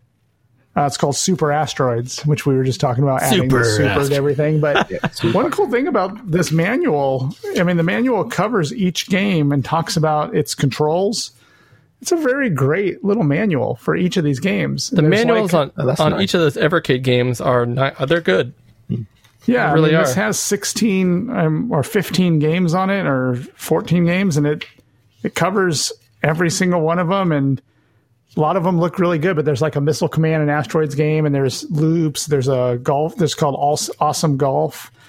Has it got a drive on it? Is it the which is the racing one? The really bad. Yeah, it doesn't. I don't think this one has. I think that might be in collection 2 or something. Yeah. But this has Crystal Mines too, Loops with a Z at the end, cool guy style. Ishido, which is like a little puzzle kind of tile game. Just a ton of little games. But anyway, I'm growing my Evercade collection, so I'm going to jump into this. But I want to get both of those collections. Those are a perfect fit for me and what I have. Yeah, especially since Lynx was a mobile game. So, I mean, this is a nice little cartridge that has mobile-style games on it. So, speaking of mobile games, Tim, what's Retro Tea Breaks? Retro Tea Breaks. So that is a book by Neil Thomas. Okay. Sorry, we have to point the elephant in the room. What does that have to do with mobile games, Eric? Nothing. I appreciate the effort on the transition. I'm sorry. I can't let it fly. Take a stab in the dark. I thought that was a valiant attempt. I'll let that one go. But no, I love it. Let it lie, could you? Come on, man. Eric is nearly asleep at this time. Come on. Exactly. All right. Sorry. Okay, so yes, Retro Tea Breaks by Neil Thomas, also known as RMC or originally the Retro Man Cave. Oh, yeah. He has produced a book based on his episodes of the Retro Tea Break that he did on YouTube, which is interviewing programmers and alumni from the gaming industry from obviously back in the day and current. So there are people like Andrew Oliver, Stu Cambridge. Who else have we got in here?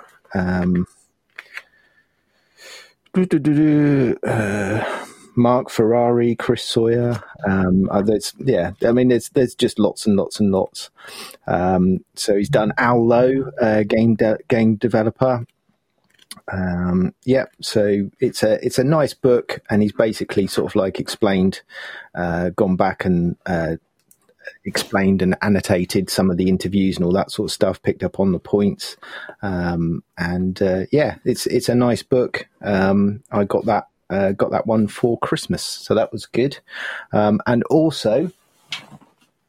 this one is quite topical for us at the moment because we are all Acorn BBC owners.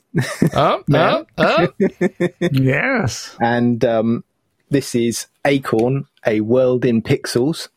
So this is a really, really nice. Now it kind of like looks like one of the I don't know what you say, run of the mill coffee table books. Right. I think this one is personally it's a bit more in depth. This one it's more, there's lots of nice colourful pictures in the book. I do like pictures. But there is a lot of interviews and there's a lot of background from the actual people. So rather than just sort of like, someone's opinion, much like us, giving our opinion, these are actual interviews from people that back in the day that was involved with the publishing and all that sort of thing. So yeah, there's some, it's beautiful. It's nice, glossy color, well designed, well written. Just look at that. So the Ultimate Play, the game one there for Nightshade. Just really, really, really nice. Now this artwork that's on the front is done by Steve Pickford. And he's recently just produced a lovely A3 print. I think it's around about £25 of the front cover, and I shall be getting one of those because it is really, really nice. It's like a 3D Minecraft looking Acorn with all the characters like bouncing around on it. Yeah, so it's all the characters on the front, and it's the Acorn logo.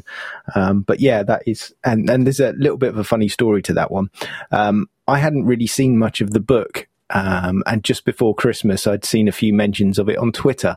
So I sent a hint to my wife to say, maybe you want to, if you got any ideas that you need for me, this might be one. And then she just sent back and said, "You absolute boop.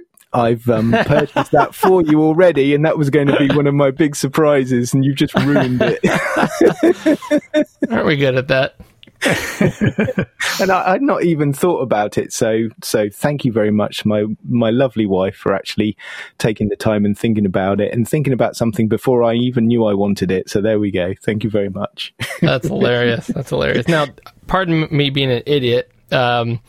I own a BBC Micro, and I know there is like a BBC Acorn or Acorn, but what's the relationship there? I know there is one. The company that produced the BBC Micro. Okay. Yeah. So when that book says Acorn, it's a series of computers, including the Micro, but Acorn wasn't that like a cost-reduced version of it that was actually marketed as the Acorn? No, Electron, I believe? You're thinking of it started off with the Acorn Atom, which was the first machine. Then they went on to the BBC Micro. Of course, you'll remember this if you listen to my BBC Micro segment. So much information so quickly, Tim. And then, so then they had the BBC Micro. They launched a few different versions of that. So it started off with the BBC A, which was 16K, the BBC B, which was 32K. They then did the 64K, and they did a 128K version. And then because they were obviously getting pretty pummeled in the games market because it was quite an expensive machine at the time, they produced the Acorn Electron, which you may have seen, which is the sort of like the little cost reduced, the white version. Yeah. What you might be thinking of. Yes. I actually don't have an Acorn Electron. But yeah, that's sort of like the one that was done for the home market. Mostly that was loading off of tape. They did do this weird +1 interface, which was like a 3.5-inch disk drive, which was a big L-shaped add-on. So it connected at the back and then came round at the side of the Acorn Electron. And obviously Acorn is the for the want of a better word, the start of the ARM processing. They went on to do the Archimedes, which had the RISC-based processor, and that's sort of like the genesis for all of the devices that you've got in your Apple devices, and even now into the actual Apple computers themselves, where they've gone over to ARM processing. Crazy. Speaking of handheld devices, I got myself a BBC Micro. The opposite of handheld device. Sorry, it worked for you, Eric. I'm going to go ahead and try to use that transition for myself. So, Tim, what you may not have known yet, but we went ahead and finally put our gift unopening, which I had forgotten about in the last episode. So people have heard that now, us open each other's gifts on the 15th. Yep. And what I received from you was a BBC Micro, along with the Future was 8-bit BBC, SD2 BBC. That's the one. So I can load all kinds of games on it. And of course, you filled up a nice SD card filled with all the games I could want, except for Granny's Garden. And and that thing came in, and it was in beautiful shape. I loved it. Eric is showing his, which he sent him a few months prior. Yeah. It's a permanent fixture on my desk. Yeah, and I've got mine here underneath my my Amiga monitor now. It replaced my 1200 for the time being. I did have to, just like Eric, go on Amazon and order a power converter so I can plug in that huge European, is it 240 volt or 220 volt? Yeah. 240 volt plug. Which is funny because literally the day after I bought that, or got that in and plugged in my BBC Micro and played it for the first time, I ended up going to dropping by a thrift store for another purpose, and I saw one on the shelf for like $3.99. No. They literally had a step-up converter to 240 on the shelf. I'm like, what? What are the chances that would be here? But nonetheless, it works beautifully, and just like Eric, I went through all the same growing pains. For example, the first time I loaded it up, it was like midnight, roughly. And the first game I loaded up, the little speaker in my BBC Micro woke everybody in the house up, and I did not know how to shut it off quick enough. So I had to like shut it off straight at the converter. But oh my goodness, that thing just... Yep. And and I actually turned that one down for you as well. So just imagine what that was like normally. Although Eric had a good solution, which was just a Pixel Guide-in business card. Shove it over the speaker.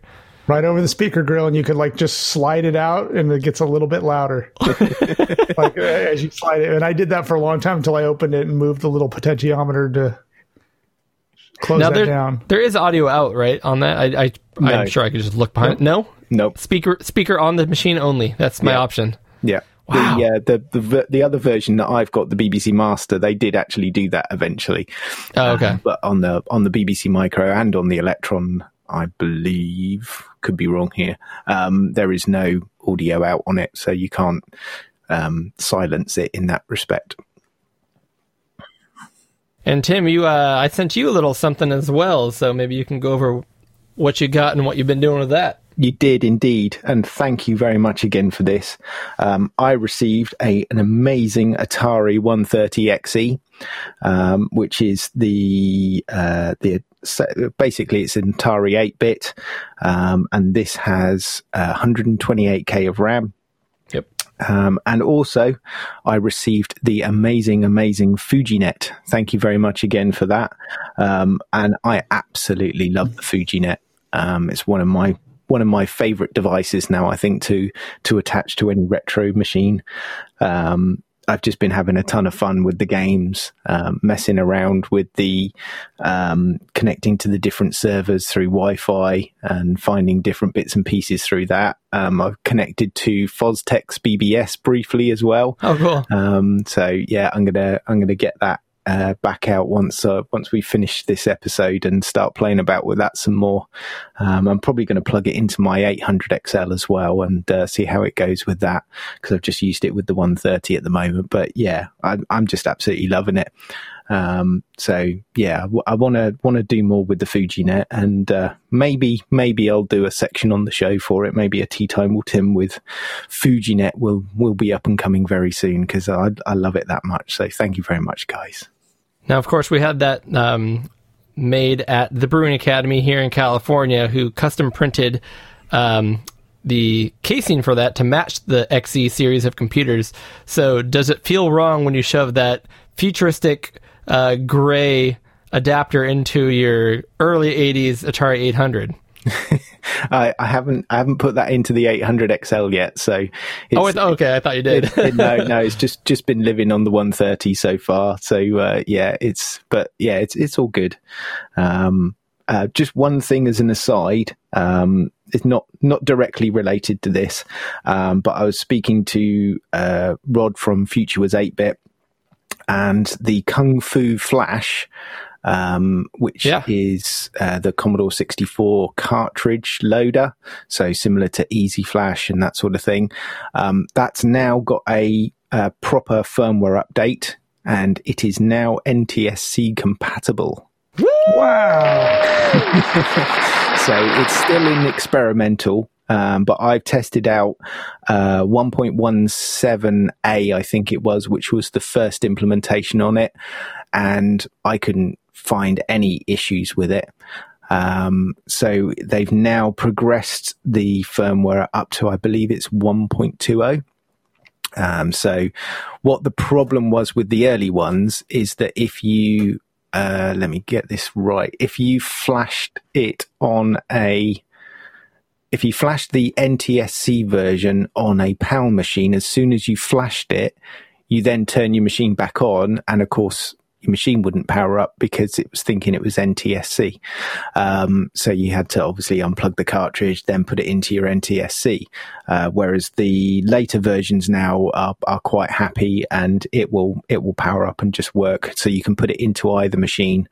But if you go to run a NTSC game on a PAL machine, it will say, sorry, you need the relevant version. So it will tell you to reflash the firmware. But yes, it is now available, and NTSC support is there. So that's cool good stuff. That's good news. Yep. Super cool. Yep. Eric, what have you acquired? I had a search on this on eBay for 5 or 6 years, which I wasn't that interested in it anymore, because once you sent me the 48K Spectrum, Tim, I really wasn't that interested anymore. But I still had my searches out on eBay, and finally, one came up that was actually really inexpensive and in brand new shape. So I grabbed a TS2068, which is the Super cool. Timex Sinclair version of the 48K Spectrum. Nice. Has a nice little cartridge port in the front here, you know, when you lift this up. And even before I got this, I grabbed the twister board for it, which this is almost 100% incompatible with 48K regular Spectrum games. Right. Seriously. Yep. But this puts a regular ROM on it, a boot ROM, so that is almost 100% compatible with 48K Spectrum. Correct. Now, I got this a long time ago because I figured these would disappear, like it would be hard to get, and sure enough, they're not that easy to get anymore. But I got this a long time ago, even without having this, and I got this, and I plugged it all up and I tested it, and this is in mint condition. I mean, it is really in good shape. Yeah. But the funny thing is the 48K is not going away anytime soon because I plugged this in, and because it is a NTSC machine, the colors are all wrong. Yeah. Like when I played Jetpack, it was all in purples and greens. And I couldn't get used to that. And when I so also, by the way, this not only does ZX Spectrum, but this port on the back doesn't support peripherals unless you have this. This has an edge connector on it that you can plug in the, what do you call it? The Div MMC. Future, yeah, and joystick ports, joystick adapters, and all the other stuff, yeah. Oh, wow. So when you do plug this in, you can plug in original 48K Spectrum peripherals, which I did. I plugged the Div IDE in there. And or is it Div MMC or Div IDE? Future from the future was 8-bit. Correct. I plugged this in, and it's not. Funny thing is, it doesn't boot. It just sits there and stalls. But if you hit enter, it then starts up, which is an oddity, but it works. And I was able to load Jetpack and everything else on this. It's just that the colors are wrong, and the video output on this there is a composite that is built into this one, Tim. Yep. I don't know if you knew that. Yeah. But this one has video composite out, but it's not great. No, it's not a great, it's just not high quality output. It probably needs that resistor mod. I think you're right, because it just did not look right. And it did a bunch of weird aliasing, like when sprites would move or like our characters would move, there's a square around them that is set differently than the background. It's hard to explain. Yeah, but that's the normal Spectrum sprite clash, isn't it? No, that's not. I was going to say you're describing the Specky. No, I think that's classic artifacting, isn't it? Where you go from PAL to NTSC, because you see that. I think you're right. 64s a lot as well. Yeah. Yep. So there's no, and another thing you can see, this is way bigger than the 48K. So the thing is, this was a cool thing that just came up, and I decided, hey, I'm going to grab this, but I'm probably going to put it in a tub, and it's going to sit there because the 48K sits perfectly on top of the BBC Micro. Yeah. They're like it little piggybacks brothers. it like a baby tortoise. Interestingly, Timex over here, because that's bigger because it's got the cartridge port on the side, so that's why you have that expansion slot, because obviously it's taking that up. But Timex did actually release a Sinclair ROM that goes into that cartridge slot. It's super, super rare, but you can actually get one, and I believe that's what the Twister is based on. Yeah. And so it's a neat thing, and I like the keyboard on this. It's kind of a clicky. It doesn't have the rubberized. It's harder plastic keys. Yeah. I mean, they're still kind of chiclet, but they're not like the rubber. I love the rubber. Just to add this to my collection because this was the American version of the 48K. So it was. Yeah. I have it, and it's fun, but the 48K is not going anywhere. Between you and Cody, you've now got kind of like the two main Timex versions. So Cody's got the Timex, the ZX81, and you've got the ZX Spectrum one. So nice. Yeah, well done, guys. Well, actually, remember, mine actually is the Sinclair. I do not have a Timex one. I thought you had the Timex one. Oh, okay. Nope. Oh no, you had the Timex RAM pack, didn't you? That was it. Yep, but I got the Sinclair ZX81. ZX81, which came over apparently as a kit that you had to build, but it was already built when I bought it. Yeah. Yep. So I do not own anything Timex. Honestly, Eric, just like you, I'd probably buy that if I saw it for a good price just to have it. Right. Same thing. Like I literally lost interest once Tim sent me that because I don't need it. I mean, this does everything I need, and I have a Plus 2, that I don't really use all that often, but I saw that come up, and I had the twister board already, and I was like, you know what? I got to pull the trigger on this, and it's a neat little thing to have, but I'm probably not going to use it that much. And you got the Next on the way. Exactly. Yep. Oh, that's true. yeah. I played so much Next. Speaking of what's next. What's next? Yeah. We all caught on to that one. This is not, well, there's a reason I didn't put this in the news. I guess this has been out for a while, but I just learned about it. Okay. And that is, have you heard of these Super NES recent ports of games that are taking advantage of the MSU1 chip? No. What's the MSU1 chip? Clue us in, Cody. I will clue you in. So basically, I don't know what game had this chip, but I guess back in the day, this chip was made for a very small amount, if any, publicly released Super Nintendo games. And it was this MSU sound chip. I'm sure it was very expensive, so it didn't make financial sense. But it actually allows Super Nintendo games to have like CD quality audio put into them. And so I got on this kick where I started looking these things up. And there's all these games out there that people have modified, classic Super Nintendo games, and they have their own versions of the audio that is CD quality audio that's been shoved into these ROMs. So you can pop it on an EverDrive and play the games that you know and love, but with amazing soundtracks. So does EverDrive emulate the sound chip, or is that within the ROM itself? I'm not going to pretend to know, to be honest with you. What I do know is that when you get one of these games, it's much, much larger than a regular NES ROM, Super NES ROM, because it's got all of the basically raw audio in it. Right. And so I've been playing games. I loaded up Super Metroid, which is a game I love, and already has a killer soundtrack. But now that it's like this orchestral CD quality soundtrack, it's just amazing.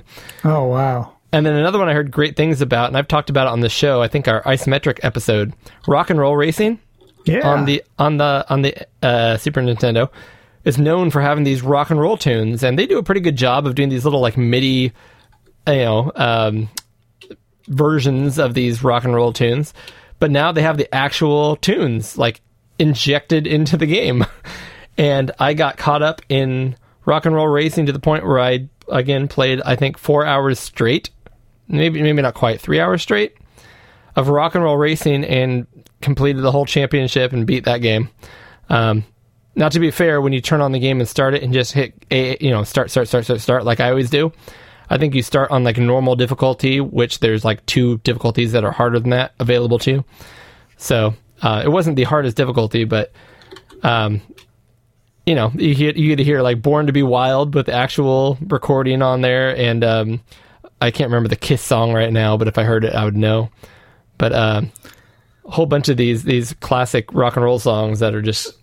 So where do these ROMs play right now? They won't. Can they play on a real Super Nintendo? Yeah, I'm playing on a real Super Nintendo. On the EverDrive. Yeah, on the EverDrive. You're doing it through the EverDrive, which supports the MSU1 enhanced ROMs. So it's something that's built into the, is it FPGA or whatever it is on the EverDrive. So the SD to SNES doesn't look like it will do that. So if you try those on SD to SNES, it won't work. You'll just, because I have the first EverDrive, so I doubt that's an old one. I doubt it supports it. Right. Here is my cart that it works with. Yeah. Oh, so it is the SD to SNES. Oh, right. Okay. Yes, it is. Yeah. Okay. Now it is the one that Crix makes. Oh, right. Okay. So it's the right ones. Yeah. It's the Crix one. But I have the very first one he made, so I doubt it's going to work because mine is old. Mine was the very first one Crix ever came out with. So the SD to SNES Pro is that the FX Pack Pro? Is that the one? So it looks like that's the brand new one. One support. I don't know. It's this one, but this is not the new one. Okay, I think the Pro is the brand new one. Age Gamer website here, so. Yeah, it's looking like you've got the one that supports that, because there's one at $88 or whatever it is that doesn't support, and then there's one at $196 which has got the MSU1 support and chip in. I guarantee you I have the one that doesn't support it, because mine was the first one, and it already takes a long time to load even a regular SNES ROM. Like, it's not instantaneous. It, like, you see the graduation bar going across. It's like the original OG EverDrive from Crix. And I can't see it working with that because it's already painfully slow. I say we give it a shot, because this is the reason. Dry, isn't it? There's like smoke coming out of my Super Nintendo. The reason I was able to get this one for cheap on eBay is because they were buying that new Pro one. They were selling their old one. Oh, Yeah. So this is not the Pro one. But anyways, there's a whole bunch of games and a bunch of people that put their own packs out there. So I just think it was super cool, and it went down a whole rabbit hole downloading these things. And you just the only thing you have to do is you have to have the game in a folder. So you open that folder on your Super Nintendo, and of course the ROM has to be in that folder with all of the WAV files, or whatever they are. They're not WAV files, audio files. Maybe that's what it is then. So maybe they're playing the music in the background over the emulation rather than actually using the original support with the hardware. Maybe. You know what I mean, that's in the later versions of the EverDrive. I don't care about how the voodoo makes it work. All I know is it sounds amazing. I just know I'm getting killer sounds. So, Tim, you've been playing with the VGA. Yeah, so one of the things I've been trying to do for a little while is get VGA working on my Amigas. So I've been having a mess around with that. And you have to have specific monitors that will support, I think it's 15 hertz. That's right. 15,000 hertz. So like multi-sync monitors, that sort of thing. So there is a monitor just to the right of me at the moment, and that is a specific model of the Dell monitors, and that one works. That one does a good job. So I managed to pick that one up. I think it was around about £60. And it's also a killer monitor as well. It's really, really nice. But another one, that I will show you. Just give me a second. This is the part of the show where Tim hops off into the back of his abyss and pops out. It's like the warehouse at the end of Indiana Jones, and he comes back from between all these crates. So this is the BenQ or BenQ or however you want to pronounce it, BL702. So this is actually the A version, and this is, funnily enough, a touchscreen monitor. But this particular one doesn't work, and I'm not too worried about that. It's a flat screen for those who can't see it. Screen, yeah, the touchscreen doesn't work. But this is absolutely brilliant. I would recommend to a lot of people, if you're doing a lot of Amiga stuff, that these are the monitors to go for.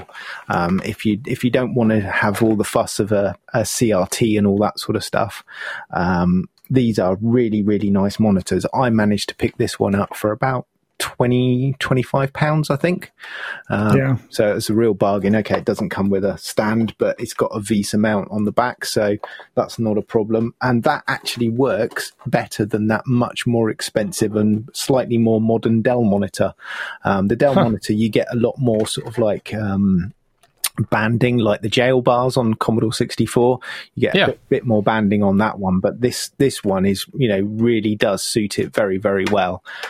So yeah, I would recommend that. So that model again, so the BenQ or BenQ BL702. So I'd recommend going out and getting one of those, but you will also need one of the little VGA adapters. And you can get those from Amiga Kit. And they just literally just the 23 port to the, is it the 15 pin? 15 pin VGA, with the three columns. To the VGA adapter. It's got a little bit of jiggery pokery in it, whatever you call it. Ooh, I like it. Jiggery pokery. You have to beep that out there, Cody. Hey, this is a PG-13 show, Tim. So it's got all that in there, and I would really recommend that. And it's just really nice display. And like I say, if you don't really want to mess around with CRTs because they're getting really expensive and obviously quite difficult to maintain these days as well if they go wrong. So that's a nice alternative. Right. You can just plug straight in. and you don't need any different drivers or anything like that. Just get the adapter and off you go. But Yeah, if there you was do want... Oh, go ahead. Oh, I'm sorry. There was like there's a little place here in Sacramento called Surplus Stuff, and there's a lot of electronics stuff in there, but you very rarely find anything good. But I remember one time I went in there and there was an NEC multi-sync LCD, and it does that 15 hertz, because one thing, the Apple II needs that too if you're going to try to connect it to an LCD. Yeah. Or the Ataris. But I found that there, and it was like $25. But the way you were handling that LCD with one hand, there's no way, because even though this is an LCD, this one that I got it weighs a ton. Yeah, like it's hard to lift. I mean, it is, but it is a really cool monitor. So Eat your Wheaties. Yeah, exactly. I have one of those exact same monitors. That's the reason why I don't use it, because it is just so darned heavy. It really is. It really is. I mean, that BenQ one was it's just does the job and does it very well. So yeah, I'm really pleased to get that one. And talking of CRTs and monitors, I managed to get my 1084 monitor back. That died, I don't know, probably about a year and a half ago, I suppose. Oh, wow. And I sent it off probably 3 or 4 months ago to one of my amazing friends on Twitter at Binary Dinosaurs.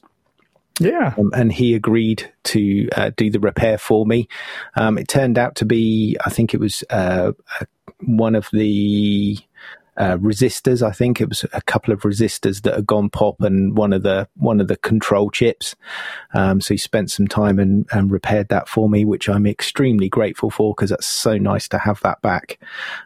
So that's really good. I was very pleased to get that, and it's really good, that monitor, because it's got the sort of like the round RGB connector, the DIN type one, and it's got SCART on that one, whereas my normal regular 1084S and the other one that I've got has just got the 9-pin DIN RGB. That's what I've got, yeah. So which is great, but it's nice to have that SCART connector on there as well, so I can use it. Just basically plug anything into it over here. Yeah, I've got on the back of my 1084. There's a SCART push out, like a little etching, but it doesn't go anywhere. Like you could, you could punch it out, but there's no electronics behind it. So I've got the 1084 standard with the 9-pin, and then a whole bunch of adapters. Yeah, right. So Eric, you've been doing some more controlling, I guess. Yes, I have. Oh, so Eric's going to hop off in the background. Here he is. This was my the very best Christmas present that I got was the 8BitDo controller. Woo, and that's the fancy new one, right? That's the fancy new one. Which sometimes you learn stuff on your own show. We talked about this like many shows back. Yeah, like that it was coming, and here it finally came out. And so I got this, and I'm not going to talk a ton about it, because this is what I did my segment on, was reviewing a kind of a first look on the 8BitDo. But I have been using this thing exclusively on everything. Like, it works well with my Mister. It works with the Raspberry Pi. It has so many functions. It comes with a 2.5 gigahertz receiver, so you can plug it in at just about anything. It works super well, and you can listen to my segment about the review that I did on it, because I mean this thing weighs a ton. I mean it really is a nice arcade stick, and for the price, solid. Yeah, I mean it's hard to beat, and I've been having a blast with it. I've been using it a lot for Street Fighter 2, and I've been like, my mojo is back. Like I'm able to beat Street Fighter 2 on one credit now. And it really is like just getting back to using a good old fashioned arcade stick. Is you don't realize it because you get used to the controllers, but using an arcade stick is amazing. And this one is a very good alternative if you don't have one. So anyway. Darn it, Eric, you just sold me on something. I have to spend more money. Yeah, you need this. This is awesome. And it's very highly moddable, which I cover in the segment. I've opened this up. On the bottom of this is just a steel plate, which is really all the weight. but on the top is just a typical arcade setup where you can just pop these buttons out and put higher quality buttons in. Yeah. Yeah. Now the joystick is soldered in. I mean, the wires are soldered, but they're easy to remove, and you can just put in any kind. And after 2 weeks of using this, I don't think I'm really going to upgrade mine because I'm perfectly fine with the parts that are in this. They're actually not bad at all. So I remember the first version of that stick was a slightly different part number. I remember seeing them at Fry's, and they were blowing them out for like $40. Right. And I still thought it was too rich for my blood, and I'm kicking myself now because that thing. I did read, though, that this version is much better. Yes. I mean, it supports it. You can actually join this to your Switch very easily. It has Bluetooth and 2.4 and wired. So I love my wired. I like my direct connections. Yep, and it has that USB-C. You can just plug it into anything you want. So, I mean, it's. I've read reviews comparing that original 8BitDo to this one, and this one is, I guess, good in all categories, better than that original one. I like the styling on that as well, because it's very much like the NES Advantage stick as well, isn't it? Exactly, and I think I said that exactly in my segment. Like the styling of it is very reminiscent of the original Nintendo Entertainment System. So yeah. So anyway, I covered that, so I don't need to talk too much about it. It sounds like that control stick has some very good specs. It does. So speaking of tell me about spec. All right, that was a good transition. Kudos into specky games. Before I go there, though, Eric, I have spent 10 minutes waiting for my next beer. Yes, and I think it's time to crack open our last beer of the night / I'm so thirsty month. So thirsty. So if you want to pull out the last beer, I do. I grabbed this on a complete whim. Your favorite beer of last year, your beer of the year, Eric, Peanut Butter Stout.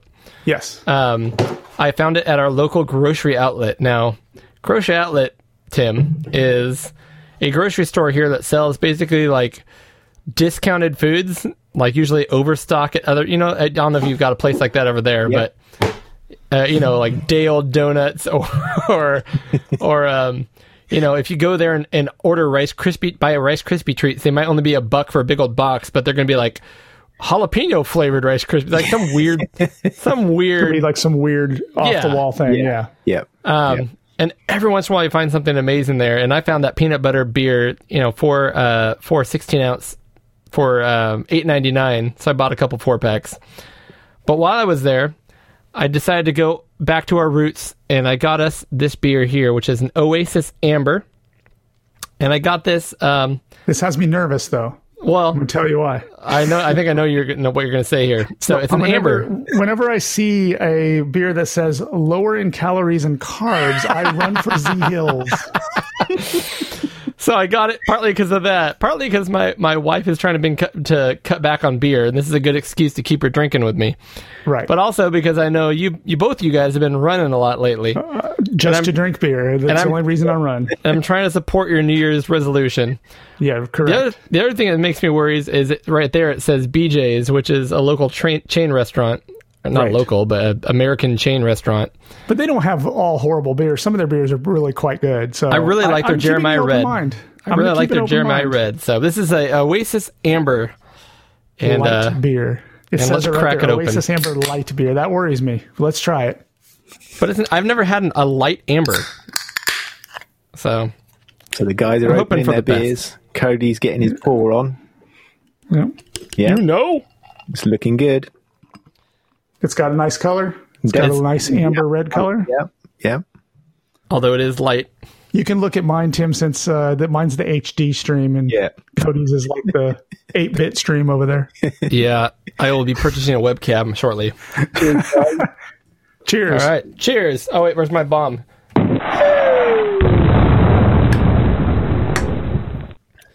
Tim's chugging his coffee. So, what's your first impressions then, Eric? The flavor's not bad. Yeah. It's not. So it does have a flavor of an amber ale. It's a bit caramelly. Mm-hmm. And a bit light.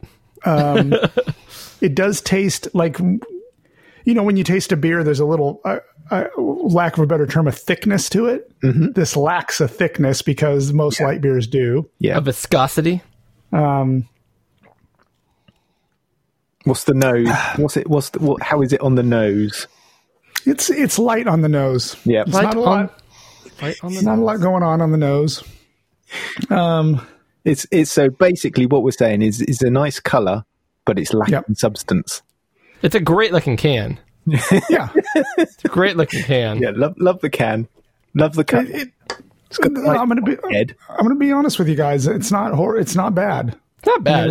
It's drinkable. It's not bad at all. And you know, the funny thing is this says 120 calories, right? When I think of a light beer that tastes horrible, it's going to be like one of those light Michelobes or something that's like 50 calories. Yeah, Michelob Ultra 50 calorie or whatever. This has got a good 50 to 30 calories on those, so this probably packs in a little more flavor than those would. It's a lot better than like a Bud Light. Sorry, Tim, what was that? I was saying, what's the alcohol percentage on that one? 4.7. So it's got a healthy kick. It's an easy drinker. I mean, I'm not going to hold that against it. It actually, it's not bad. I'm not going to hold that against it. I mean, So Eric, when you think of BJ's restaurant, what's the single menu item that comes to mind? Tim, you don't know what BJ's is, right? I'm assuming that's not over there. No. Okay. well, it's something completely different. No, that means the same. We just ignore that when it comes to restaurants for some reason. I've only been to BJ's a couple of times, so I don't know what's on the menu. I don't remember. Their big thing is the Pizookie. Have you heard of That's right. You're right. Yes. The cookie dessert that has. It's very American. It's a very large, like 12-inch cookie in a pan where they don't cook it all the way through, and it's like dough. Cookie dough in the middle. Yeah. And that's their big thing. So out of, I don't know, this is 120 calories. Out of 120 Pizookies, what are you going to give this, Eric? Oh, okay. I'm going to give it a good, out of 120, I'm going to give it an 85. All right. I'm right there. I was going to say 90. I'll say 98. I'm sorry, 89. 89. I flip-flop that. That's 89. 89. It's just a good average amber, and why not save a few calories? All right. Yeah, if you want a light beer, you could do worse. That's not a bad way to put it, Tim, because most of the domestic light beers here are wretched. I think light beers in general are pretty wretched, aren't they? But I'm not going to disagree with you there, Tim. Yeah, I think you got it. So speaking of specky games, yes. I got out my Spectrum Next, got it off the wall because I wanted to play a new game we talked about in the news called Delta's Shadow. Yeah. Which is a sequel, a spiritual sequel to the, what am I thinking? Blade. Oh, shoot. Now I'm forgetting the name of it. The NES games. What are they called, guys? Blade. Power Blade? Power Blade series. Thank you. You're welcome. Have you played those games, guys? That's just why I remembered. Well, yeah. Have you played those at all, Tim? Power Blade games? Not at all. I'll take that as a no. On the original Nintendo? I think I touched on them. I don't think I've played them in depth, though. They're great. We kind of said in the last episode, they're like Die Hard in a video game. You're just this bro with like sunglasses and has he throws like this electric boomerang out in front of him that comes back to him, and you're just blowing things up and punching things and blowing that. It's just good old action game. Good old Storm the Capitol fun. Yeah. And my goodness, this game is amazing on the Spectrum Next. They also have the 128K version for more standard speckies, but this is the game without color clash. And it just plays super smooth, but oh my gosh, it was so much fun. Just blowing things up, just feeling like a bro on these, like it just felt super 80s. The material felt 80s. The great visuals, sound, the gameplay was super tight, which I don't always associate with 8-bit computer games. I played with a pad, which allowed me to use a button for jump that was not up, which was awesome. Good. Yeah. There's save points. You gain different abilities, kind of like Mega Man. Honestly, a lot of this game felt more like Mega Man to me than Power Blade. The boss battles had a great feel to them. You kind of learned their patterns and could use kind of their weaknesses, and you exploit them. and then you kind of get the special abilities they drop behind, and you can use that later on in the game. And it was really well done, as there's parts of the game you had to have those abilities to reach certain areas. I wouldn't call it a Metroid style game at all, but there were small elements of that within the game. And this is another one of those games that came from, I can't remember the name of them right now, but one of those Russian Specty programming studios. Yeah. And they're putting out some really, I would say most of the best Speccy games right now are coming out of Russia. They're bringing some good stuff. I mean, I think the thing with Russia is that they just had a massive number of Spectrum clones over there. So I think that's why the Spectrum scene is so big. They just literally tore that thing apart and cloned it so many times. There's some weird and wonderful. I know Rod from Future Was 8-Bit, he's got about 3 or 4 different weird and wacky ones, and some of the insides of them are literally they're like wire wrapped. They're just so there's just very few ICs in them. They're just just logics and wires and all stuff all over the place. But yeah, they've got kind of a bit of a love affair with the Spectrum and their different clones of it. In fact, that's I'll be honest, that's on not an immediate buy list, but down the road, I think I do want to try to get a hold of like a Russian clone. Like, the weirder the better. If it comes in like a wood case with like weird metal buttons out of another computer, like, awesome. Yeah, like I want to pick. There's one some of those neat up. ones. I've seen some neat ones online, like just pictures of them. I mean, they don't have to be all very weird looking. There's some of them that look actually really decent on the outside. I mean, they're pretty cool little machines. So yeah, they did a lot of work with that. Very cool. And so that game, it's a must buy in my opinion. I didn't play the 128 version very much. I tried it just to see the difference, but I'm sure that version is very good as well.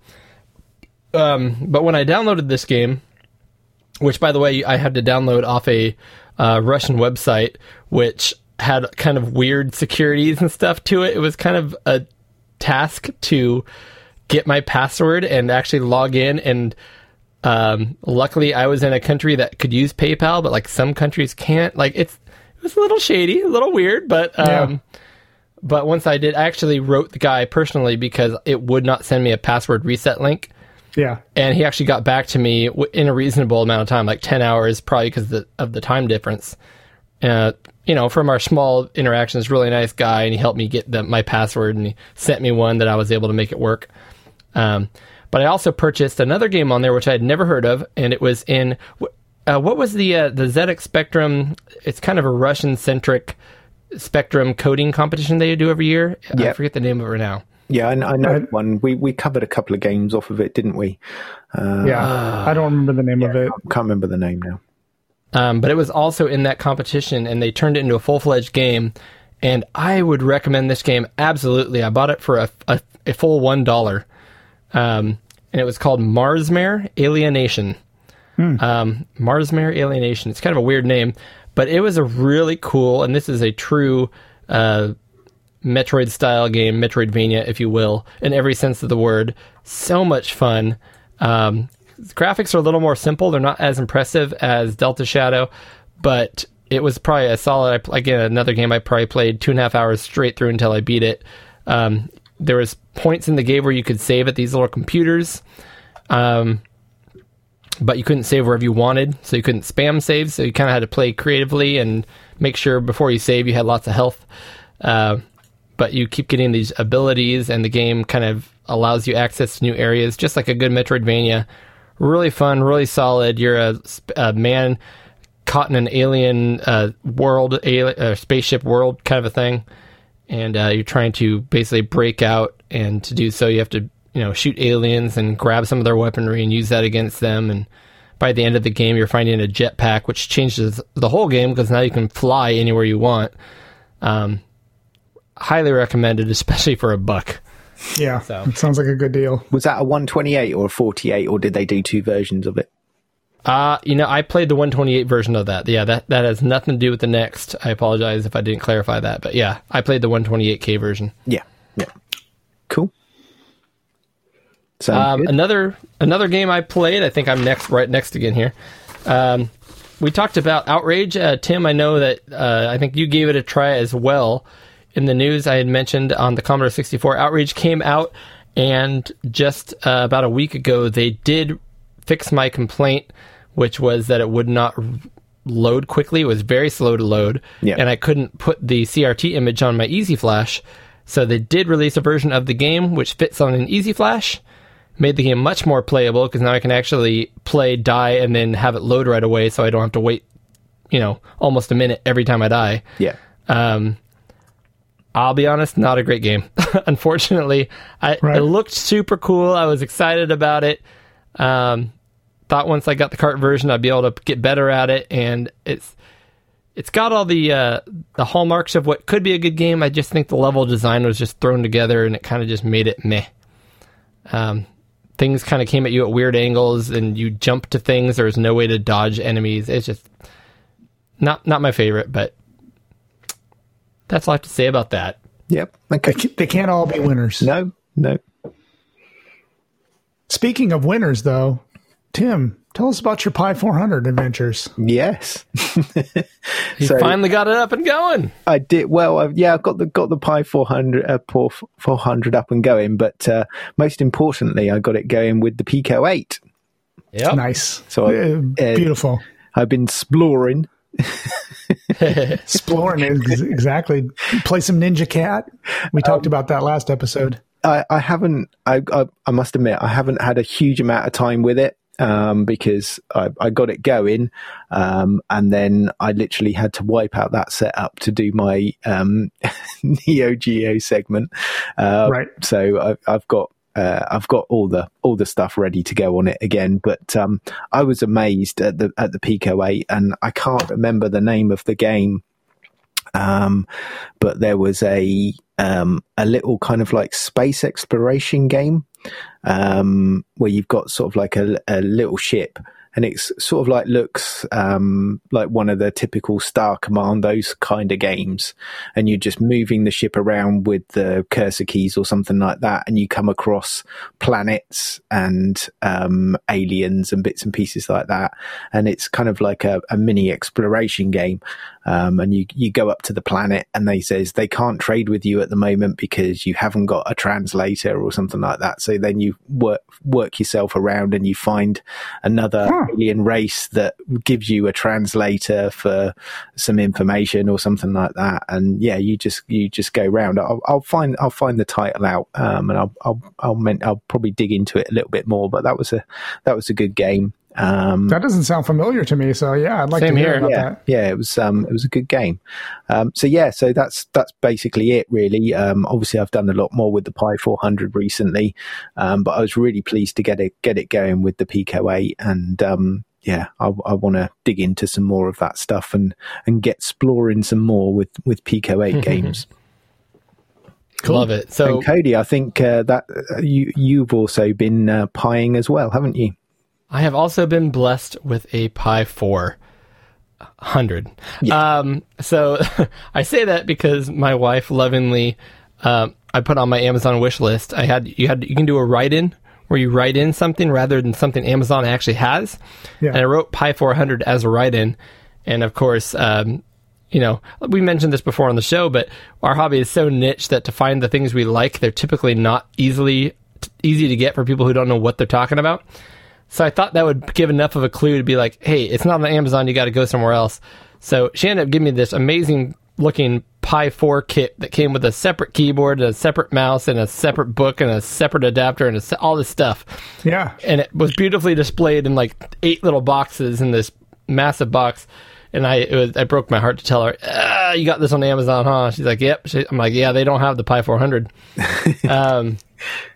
But I said, don't worry. We'll send us back, and I'll order the right one right now, and we'll just call it a swap. It's fine. I can wait an extra week. But I did get it, and I have been tinkering around with it. I do love it. Eric, you helped me out by getting that pre-made SD card RetroPie set up with a lot of games and stuff on it. Mm-hmm. Now, the one you gave me did have a lot of systems that, like, I was hoping for the Sega CD that wasn't on there and a couple other things, but I know you can just drop those files in and it works. So Yeah, I thought it had Sega CD though, but maybe I'm wrong. no, and I was hoping for, I know CD32 is supported as well because I was hoping to play our battle on that as well. But Yeah. It has 32X, but it doesn't have the Mega CD on there. Okay. gotcha. Fair enough. So, anyways, yep, I got my Pi 400 running. I played some Retro Pi or Pico 8 on it as well. But that's going to be my go-to Pi solution, obviously, moving forward. It's just so easy and pretty. I didn't. And I got the matching mouse. Since you guys are talking Pi 400, I overclocked mine, Woo! and it was like drop dead easy. And I didn't push it to the max because I don't want to burn mine out. But I got it up to 2. What is it? Gigahertz. 2 gigahertz. Yep. Yep, got it up to 2 because it's 1.7. You can go up to 2.2, but that's pushing it. Yeah. So I went to 2, and it gets a little warmer on the bottom, but it smooths out some of the web browsing, like when you're watching videos and stuff. If you're in Raspbian, I don't know if it's any. I came across an article, and it was so drop dead easy. You add 2 lines to a boot up file, and that's it. And it does seem a little noticeably faster, and I did it, and I was like, what the heck? Did it, and it seems great. I've done it to a Raspberry Pi 3, but not the 400 yet. Yeah. So it works. Just don't do it too much. Don't push it too hard. I went crazy on another Nintendo Switch sale, and I bought a bunch of things that went on sale. Sure. I bought a game that I would love to play multiplayer with you guys called Astro Bears. Oh, I've never heard of it. Wow. Imagine Tron. You know, the Tron where you're trying to avoid each other's laser line you leave behind you. Cycle, yeah. But on an orb, and if you jump, you can actually go up to another plane, so it creates multiple planes. Anyways, that's essentially the game. But a game that I've been wanting to play, a cool little Metroidvania that's Cthulhu-based called Sundered. A game called X-Morph Defense. Time Spinner is a Metroidvania that I've been wanting to play for a long, long time. Finally bought Shakedown Hawaii, which I know, Eric, you played a lot. Did you finish that one? Did you finish that one? I didn't finish it, but I played it a lot more than I thought because I went back and looked at the hours I played on games, and Shakedown Hawaii was one of the highest. Yeah, it was up there for you. Is it similar GTA style, isn't it? Is that the one? Yeah. It's like a little 8-bit top-down kind of GTA style, but it is funny and clever, like a lot of cool little like missions and writing and stuff. It is neat. It's a cool game. And it's a sequel to the what was the original game that they came out with? Ah, man, I don't remember the name of it. And I played that one through to completion. It was about a 10-hour game, but yeah, it was like a top-down 16-bit Grand Theft Auto, and it was hilarious and great. Yeah. And this is like the sequel, so I know I'm going to love it. Yeah. Now, 2 games I did buy and have been playing. Finally got Demon's Tilt, the pinball game. Okay. Which I haven't dug too much in. I've played a little bit, and I think there's just so many rules in that game, or so many objectives, that I need to really research it and learn them. Because right now I'm just flopping around, hitting the ball all over the place. But another great game I can use with my flip grip, so I can do my vertical screen. Nice. Tate mode, yes. And then the one I have put a bunch of time in fact, I went ahead and beat it, is the re-release of Duke Nukem on the Switch. Oh, really? I love that. I've always loved that game. Honestly, if I look back at games I've played in my past, that's probably my top 10, if not top 5. It dropped down to $4.99. It's a Switch version that everything just works and it's simple. And it does have what they call like a HD mode, but it's weird because it really doesn't look much better than the original. It just looks like the perspective changes slightly. Like if you go back and forth between them, which you can do with a click of a button, it kind of makes you nauseous because you're like, the wall's there, and now it's kind of leaning that way. Now it's leaning that way. Now it's leaning that way. But it feels and looks like the original games, and I'm stuck in it again. I'm going to go ahead and keep playing through the extra episodes now that they offer. Excellent. Awesome. Which are just good old-fashioned, unadulterated machismo shoved into a first-person shooter game. So, Eric, you've got one here next. Yep. So I want to tell you guys a little story. It's not going to be too long. But Eric's take. My son asked for an Xbox, the new Xbox for Christmas, which you know I knew was going to be a horrible adventure. And he said he was happy with either the X or the S, but I convinced him that he wants the better one because it's going to last longer. You know what I mean? Yeah. The S is kind of underpowered. So I told him we'd get him the X, and he asked for it probably in late November. So by that time you already could not get them. So I told him, hey, we're going to get you this, but it's not going to happen for Christmas. Yeah. It's just not. So you might get it in January, you might get it in February. I don't know. Whenever they restock, but we will get this for you. And he was fine with that. So he was like, I understand. I said, hey, listen, this is a big expense too. So you're not going to get anything else under the tree. This is it. All right. This is, I mean, he got stuff from relatives and stocking and stuff, but I was like, this is it. I can't afford to get you anything else. So he's like, okay, that's fine. And he's old enough now. He's 16. He's like, okay, that's fine. I understand. And so, it didn't sit well with my wife. She was like, I don't want him to not have anything. So let's just try to get him one. So I was stopping at like every store on the drive, and she was going to every website. And we did that for like 3 weeks. And like, we're just coming up. We would hear rumors that they were available at Best Buy, rumors they were available at Walmart. And we kept getting on there and we couldn't find it. And so one day my wife is working here at home, and she just decides to do her rounds, which is going to every website and seeing if they have any.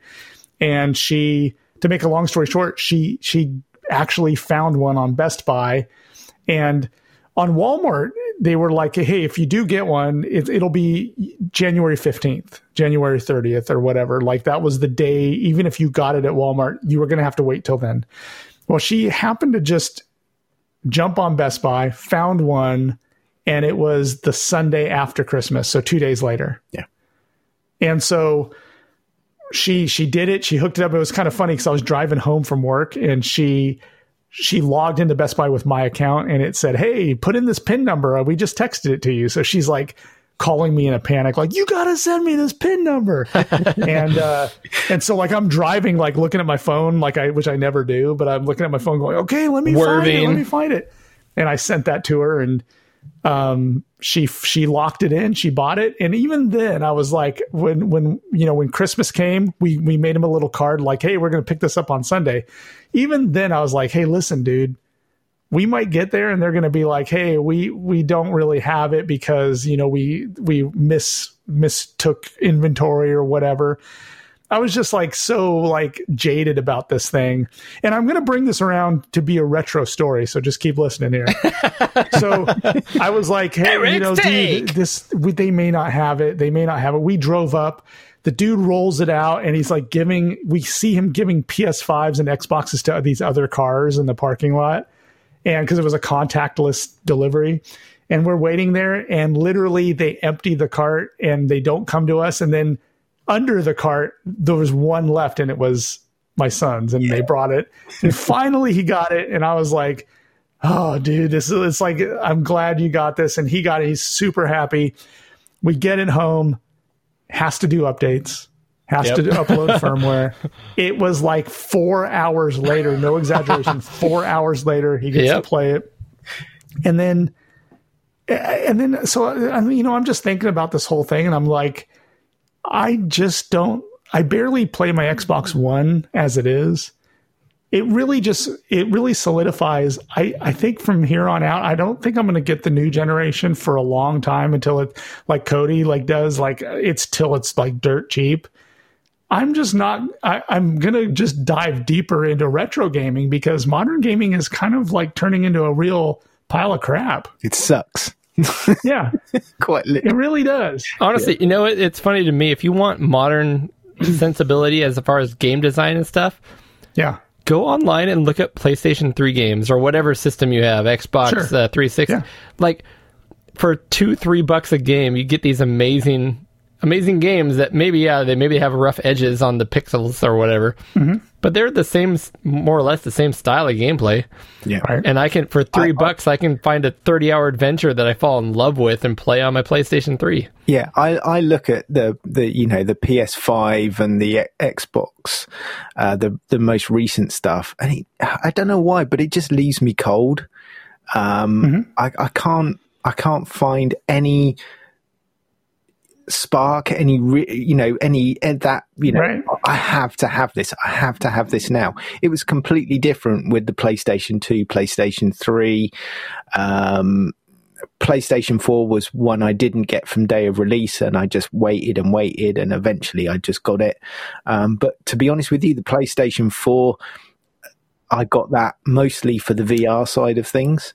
And at the time we'd sort of like ditched our satellite TV over here. Sky TVs just got so expensive, and we were able to use it through someone else's subscription. It's a bit naughty, but Dirty pirate. we were able to use someone else's subscription and put it on the PlayStation 4 so we could watch it through that. So again, the PlayStation 4 for me is just a streaming device. I use it streaming Twitch onto my big TV, for Sky TV, a couple of other little bits and pieces, but it's very rare that I actually really sit down and play a game on it, even though I love like the Gran Turismo series and all that sort of stuff and the Formula One games. Very rare I actually use it for gaming these days. I don't know what it is about that modern stuff. Maybe I'm just getting old and jaded, I guess. But it just leaves me cold. And I see so many people, literally chomping at the bit to get these next gen consoles, and I'm just like, meh.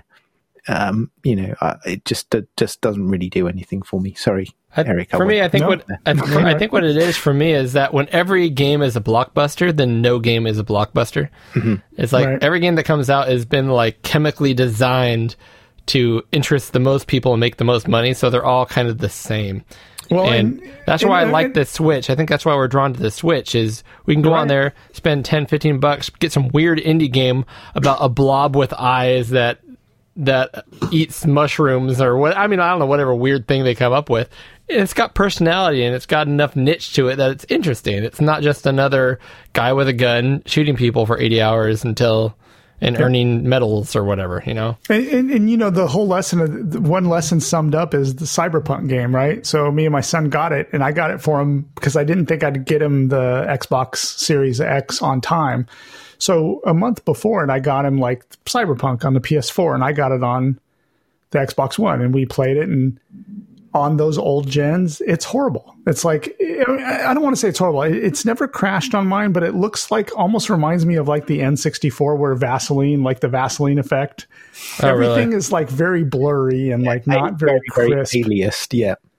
Yeah, so it was like, I just got kind of like, well, this isn't so great. And this is an Xbox One. It should still be pretty powerful. So I'd stopped playing it. My son stopped playing it. And then I told him he could take mine and put it on his new system. But I will say, like, the graphics on his Xbox Series X is amazing. Valhalla, he has two games, Valhalla and Call of Duty Cold War.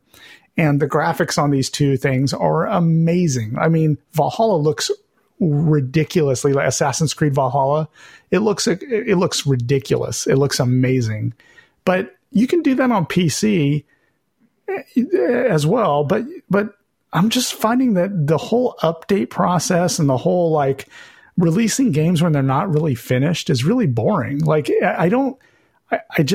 it's making me dive further in the retro, which is great for the show because that's time I can just spend with retro gaming. But anyway, that's my soapbox speech for the day. So he's happy. He got it. He loves it. He plays with his friends online. That's great. But I just don't think it's for me anymore. I really don't think I'm going to jump into this next generation. I think this is it. Now, like if a Switch comes out and it's Pro, I might look at it. But I got to be honest with you guys. Last month has been my lowest playing of the Switch as well. I haven't played much. Are we on Generation 9? Is this Generation 9? That sounds right. Okay, so I think so far my Generation 9 console of choice is going to be the Amico. Could be. We'll see. We'll see. But Speaking of soapboxes, oh wait, what, Tim? That's, I was just going to back up what Eric says. The only kind of like something modern that I'm really looking forward to is the next Switch. Other than that, I'm out. Yeah, I think so. Yeah. So, speaking of outdated systems, Cody, tell us something that you got. Speaking of soapboxes and outdated systems that look like soapboxes, this is not video game related necessarily, but it is retro. And I have behind me a little pickup. If you guys remember a while back, I went and visited the Brewing Academy and here in Woodland, California, and just a little bit north of us. And I talked to Marlon there, and while he was making myself a Fujinet, hand soldering it right there for me, felt so special. He was watching these weird old movies. I'm like, that is the coolest thing. What on earth is that? He showed me his collection of, it had to be well over 800 video discs, which I honestly, you guys are shaking your head. You guys know what that, I had never seen one. I was never aware of these. Yeah. Yeah. I did grow up when I was one of those weird kids that had Beta. I had Betamax. Yeah. Brilliant. My parents had Brilliant Betamax. format. Way better than VHS. It is. And so basically, that was the format I knew until eventually my parents succumbed to get VHS because it was cheaper and more readily available, and Betamax just died. But anyways, Marlon was showing me these video discs, and I'm like, that is the coolest thing. You have these huge square platters that have a disc inside them somewhere magically. You shove them into the machine and pull it out, and it plays a video like a record player. And then halfway through the movie, it says, please flip to side B. You got to shove the whole thing back in there, pull it out, flip it over, shove it back in again, and pull it out yet again. And I'm like, I have to own one of these. Yep. The movies themselves are very inexpensive, but the players in working condition were like hundreds of dollars. So I've been checking periodically, and I was so excited to find that there was a guy locally who was selling one and was willing to sell it to me for $20. Wow. I was very excited about that. Came with one terrible movie that actually was scratched, and I'm getting some new ones to play with now. But while we were finding a time to meet up, he also said, hey, are you interested in Laserdisc? And when I saw the price of that first system, I'm like, in my head, I'm like, I wasn't, but I'll listen. And sure enough, he's like, I'll give you my Laserdisc player and 10 Laserdiscs for $40. And I'm like, yep, sold. I'm like, wow. Do you have any schlock? He's like, yep. So I got like Total Recall and kind of all these kind of schlock. I got Robin Hood Men in Tights. Yeah. These are all great movies. I love them. I don't know what you're talking about, Schlock. These are great movies, man. So anyways, that's behind me. I have them both set up. They're connected to my CRTs back here. My Laserdisc, or my video disc player here with all its wood grain beauty, with this huge rotary knob that like loads the tapes. You guys can't see it, but anyways, it's back here. Only works on this CRT because it purely has the coax out. Yeah. It doesn't have composite. So I did go online already and looked up. There is a fairly easy video mod I can do with only a few wire points. So I will be modding that to put out composite. Oh, man. And I've got a number of laser discs and video discs coming from Goodwill and eBay and all over the world right now because I might have to jump in on that. My Toshiba over here, CRT, flat screen CRT, has coax out of the back. There's nothing like watching a movie, flipping the entire disc over. This is Laserdisc at this point because I haven't really watched too many video discs. Watching a movie, flipping the disc over, realizing the movie's almost done. There's only like 8 minutes left. Yeah. But you need to go to side 3 of a completely separate video disc. Yeah. Which you watch the last 8 minutes of the movie. And then there's some extra features on the other side of that. It's hilarious. I love it. I know I saw Back to the Future on Laserdisc the other day, like for sale somewhere. And I was like, man, that would be a cool movie to watch on Laserdisc. Yep. Well, if you've seen good deals, let me know out there. I'll tell you what, who has an amazing collection of Laserdisc stuff, and we've mentioned him before on the channel, is Amiga Bill. His father, Amiga Dad, as he's called. He has this is where Bill grew up, but his house the basement in his house, he's just got the biggest collection of vinyl and laser disc and video disc stuff that it's just incredible, the stuff that he's got in there. Just an amazing collection. But yeah, it's a laser disc is something I've been wanting to get into for a couple of 3 years. And I just can't find anything decent priced over here at the moment. It's all just going crazy. It started off a couple of years ago when I was first looking, they were £150. Now you can't get much under sort of like £300 for a decent working Pioneer system. And the discs themselves, they're not too bad priced, but you want something to play it on, and I just haven't got the money aside for that at the moment. But it's a really nice format. That is what's funny about both of these systems, is a working player is where the money is. Yeah. The media itself is so cheap because there's a lot of media out there and no working players. So, in fact, one of the things I'm looking at now for the video disc player is the replacement stylus. Mm-hmm. That's right, a straight up stylus, just like a record player. Yeah.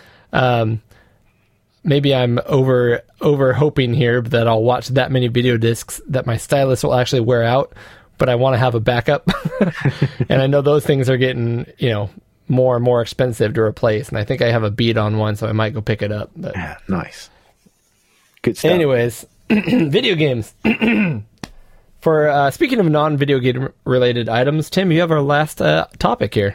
Yep. So over the holiday period, I got a few upgrades for my PC. So I've actually switched things around. So normally there's a smaller PC under the desk here that I sort of like watch the Skype on and all that sort of stuff when we're doing the episodes. That's now kind of like my work PC, and my main PC has been switched over. So I've upgraded that. And hopefully I'm going to start doing some streaming and video for the channel. For Pixel Gaiden, and hopefully that'll go up on ARGN as well.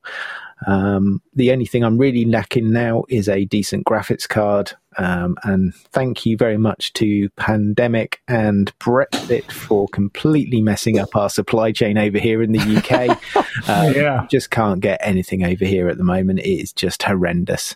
The one I'm particularly looking for, I think, is the NVIDIA 1660, I think it is. And they're just non-existent over here. I mean, it's almost get to the point where I'm looking at buying one from America and getting it shipped over here. Blasphemy. Yeah, crazy. The funny thing is, here, even in the best of times, recently, there was when the Bitcoin craze happened, people were buying graphics cards to run as processors to run Bitcoin farms. And I'd go into Fry's and like there would be nothing on the shelf for video cards. Like, and then I'd ask and they'd be like, yeah, these Bitcoin guys come in here and buy them 10 at a time. So they weren't easy. They're not that easy to find here, honestly.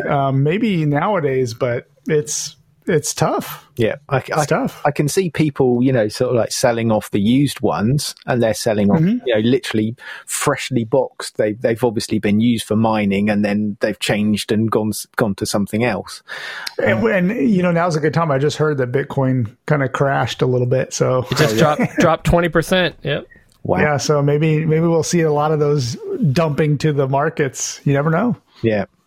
But because I don't really want to get one of the secondhand ones because I don't know what their runtime is on them and how they've been overclocked and all that sort of thing. So I don't want to touch that. So I'd rather spend the extra and wait and get a new one. But yeah, that's it really from me. Well, guys, that's catching up, which means we have one last thing to do here on Pixel Gaiden.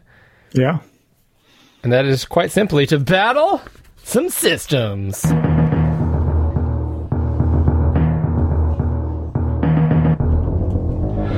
Battle of the Systems.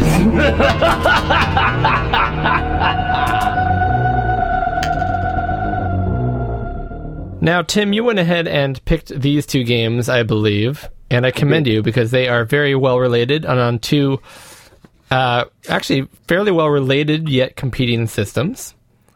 Maybe you can go over what you picked and why you picked them.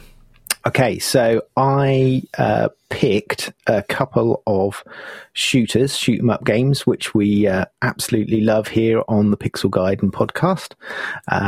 One of our sort of like go-to gaming formats. So yeah, I went kind of like a 16-bit battle this time, and I picked Apidia on the Amiga by Blue Byte, and I picked Insector X, which was by Hot Bee and Sega on the Genesis. I don't believe it actually got an official release over here in the UK. I know there was a version of it that was released over in Japan as well. And both these games are horizontal scrolling insect-themed shmups, which is Correct. Yep. very unique as far as the shmup category, which I respect about both of these games. Yeah. As we like to do, let's go to Eric for the facts. Eric, let's start with Insector X, and maybe we can tee up what this game is all about and who made it. You bet. So Insector X is a game that was the developer, as Tim had said, was Hot Bee, which I'd never heard of, which is interesting, but that's Hot okay. Bee. That's my favorite Spice Girl. Hot Bee, yeah. The publisher was Taito, Hot Bee and Sage's creation. In 1989, the year I graduated from high school, it came out in the arcade, which I didn't know. Yeah. So there was an Insector X in the arcade. Okay. In 1990, it was released for the Famicom and Mega Drive. It is a scrolling shooter, single player only. And that is my dry statistics. Okay. Did you look at the other versions? I did not. I did not. I have to admit, I did not. I never heard it. I had played Apidia before. I loaded up many times before, but I didn't know about this game. I had no idea. No. So Insector X was originally done in the arcade, and the graphic style is completely different. So it's more of a sort of like a cutesy, sort of like anime style characters, those sort of things. And the Mega Drive version, the level design is relatively faithful. So sort of like the backgrounds, and how it runs, that sort of thing. But they kind of like gave it a much more edgy feel. So it looks more like, like proper real insects and that sort of thing. And they've got the movement styles are different. The pickups are slightly different, but the kind of like the mechanics in the game is very, very similar. One thing that they did remove from between the arcade and the NES or the Famicom version is that there was an auto fire pickup, I believe, in that version, and this one you can just turn the auto fire on through the options on the Genesis version. Gotcha. So we're watching some gameplay here, and the first thing I would say is it is a very colorful game. I like the size of the sprites and the graphics. They just have a good feel to them, a good weight, good proportions. All the enemies on there, I didn't really catch the backstory to this game or why you're supposed to be doing these things. I think those are always very secondary to the action in shmups. But it is kind of cool that all these insects, if you will, have some kind of robotic cyborg thing to them. Like right now we're watching some moths come on screen. They're not just moths. They clearly have some sort of window screen. Maybe they're a spaceship that somebody else is piloting. You are this robotic humanoid guy with like dragonfly wings. His name is Kai. Ooh, Kai. Gotcha. And at this point, we're on to the second stage of level 1 here, watching him attack. Yep. Does anyone want to cover kind of how the weapon progression works? Silence. You can take that one, Tim. Yeah, I mean, go ahead, Tim. You got it in the standard style, isn't it? So it's as you're going along, you're shooting. You get power ups. Those power ups obviously get different types of shot. I believe you get bombs, and there's a seeking missile as well that sort of like goes into the ground, and then fires upwards. So you can sort of strategically place those as you go along. The basic premise of the game is you control Kai, who is an insect-sized warrior trying to free the insect world from the Dark Ruler Queen. The game is played over 5 levels, each with an end-of-level boss. Power-ups are earned in the usual shooter way of killing enemies and picking up weapons. On this one, you've got 3 different controls. So you've got button A, which does the weapon select, B, which is a normal shot, and C, which has got the special weapon as well. That's right. And the one button for the secondary weapon is the toggle, like you can switch between the different ones. Correct. And then B is your standard weapon, and then C is fire that button. What I found really cool or fire the secondary weapon. What I found really cool is once you get the secondary weapon, you can hold both buttons down, so you can fire your secondary as well as your primary at the same time, which I found extremely helpful through most of the game. I thought it was really cool that you could do that. I honestly would select one and pretty much go through the rest of the level with I didn't use the secondary weapon button all that much. But the power-ups come to you in little like blue ovals with letters on them. And they say P for power-up, or sometimes there's PP, which is like a like double power-up. Yeah. One thing I did appreciate about this game when you're playing through it, which in contrast to Apidia, was I didn't like in Apidia that you could crash on the ground and die. This game, I don't know. What'd you say? Don't get is one of my pet peeves on shooters. Is Yes. Okay. Why do you have to die when you crash onto the ground? It just drives me nuts. Sorry, So that's what I like about this game is you don't die when you hit the ground, but in Apidia, when you hit the ground, you die. And this one, you can get trapped behind things. Mm-hmm. So you can get like by scrolling, like scrolling you off of the screen if you get stuck behind something, but you can't die hitting the ground, which I appreciated in Insector X. Yeah. So I'll go ahead and piggyback on that. So I was absolutely going to call that out. This game does things right and wrong, but one of my biggest pet peeves in shmups, well, a couple of them, which we'll touch on both of these because these games kind of both have positives and pros and cons. But this one, yes, you can press down until you hit the ground, and that's as low as you go, and you can press up until you hit the ceiling, and that's as high as you go, and you don't die for no reason. Love that. Right. I appreciate that. Yes. What I struggled on a little bit with the gameplay in this game is there are applications. Now, of course, watching this guy play the long play here, where he's doing a perfect run, it doesn't look this way. But like these stupid worms. Yeah. They pop up at predetermined times, and so there's nothing you can do to trigger these worms that shoot up basically vertically almost the entire screen, and you can either try to go down and shoot the center of them to get rid of them, or you can just hide at the top and basically have a very small margin of room to dodge enemy fire at that point. There's a few sections, like the hardest part of this whole game to me was the second level right here where the worms pop up. There was a few sections where even if you went down or with up, you had almost no room to move around and dodge bullets, and I died multiple times because of the stupid worms. Right. I think this game did have a few points where, I'll call them pinch points, where it became almost unfair in brief sections. I don't know if you guys agree or not. I'd almost call this game, which is weird, it is both easy for a shmup, it's not terribly difficult, but also unfair in that there's points where you just can't survive. I don't know how that works together, but I just kept thinking of those two things. Like this level here is a breeze. This stage we're looking at right now, where you're going by these buildings. The bullets are slow. You just kind of dodge them and shoot stuff, and you just work your way through the level. But the level before this, there was all these pinch points you couldn't get through. And I just kind of kept finding this game interesting because I feel like it's an amalgamation between the kind of Konami Japanese Gradius formula for a game. It felt like they were trying to do like a Gradius thing, but it's still a European, like a Euro shmup, which has a lot of those things we mentioned.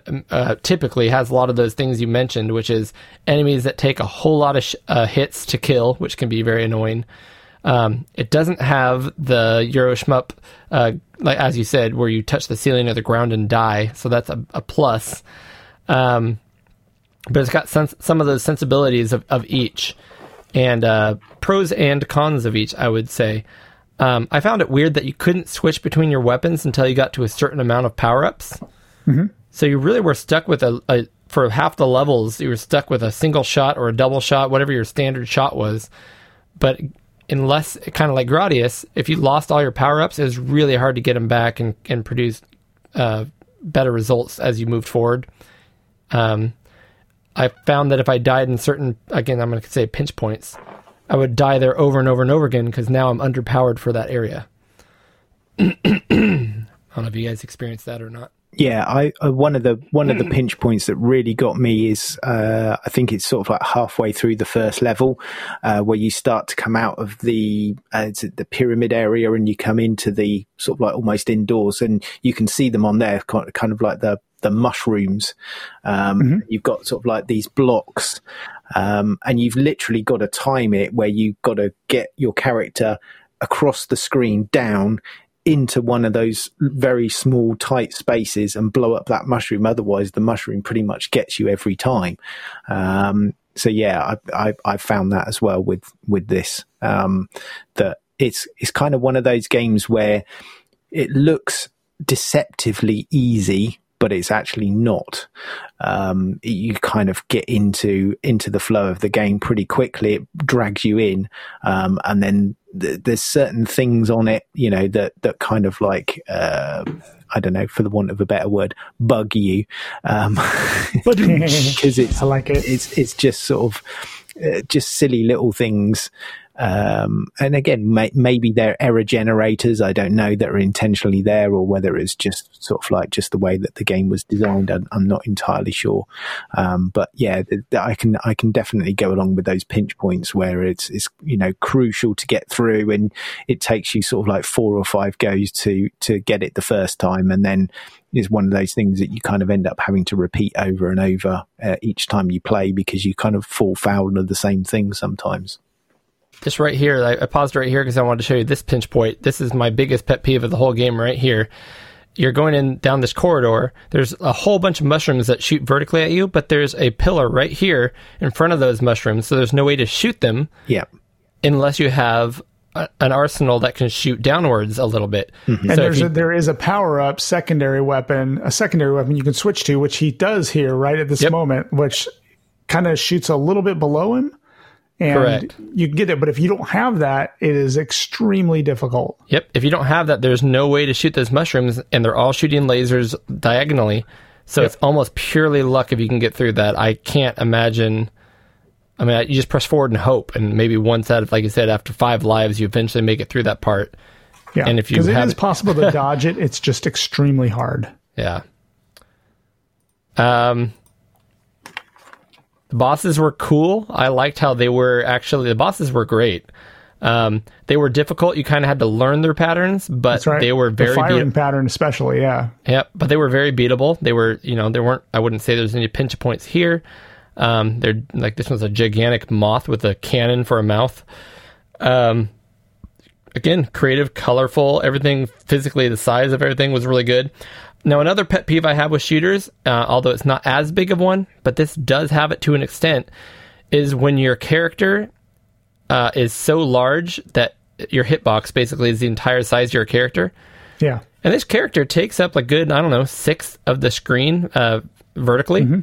Yeah. So when you're that big, even though the bullets are small, it's hard to dodge bullets. Like, in future shmups and even previous ones, you had a hitbox that was only a few pixels large, like in the center of your eye or in the center of your body or your spaceship. And that's what bullets could hit, and you could graze past the rest. And this, if a bullet touches the tip of your wing, bottom or the tip of your toe at the bottom, top and bottom, you're dead. So it's hard to dodge things when you're this large, and that's kind of a bummer for me. Yeah, I wouldn't disagree with that. Since no one else is jumping to say anything else, I will say the controls were tight. Yep. It's pretty. The music was okay. I don't remember it being amazing, but the music was okay. It was catchy. Yeah. I think it was pretty solid considering. I probably would go back and play this game. What's a good rating system for us to pick for 2 insect-based shmup games?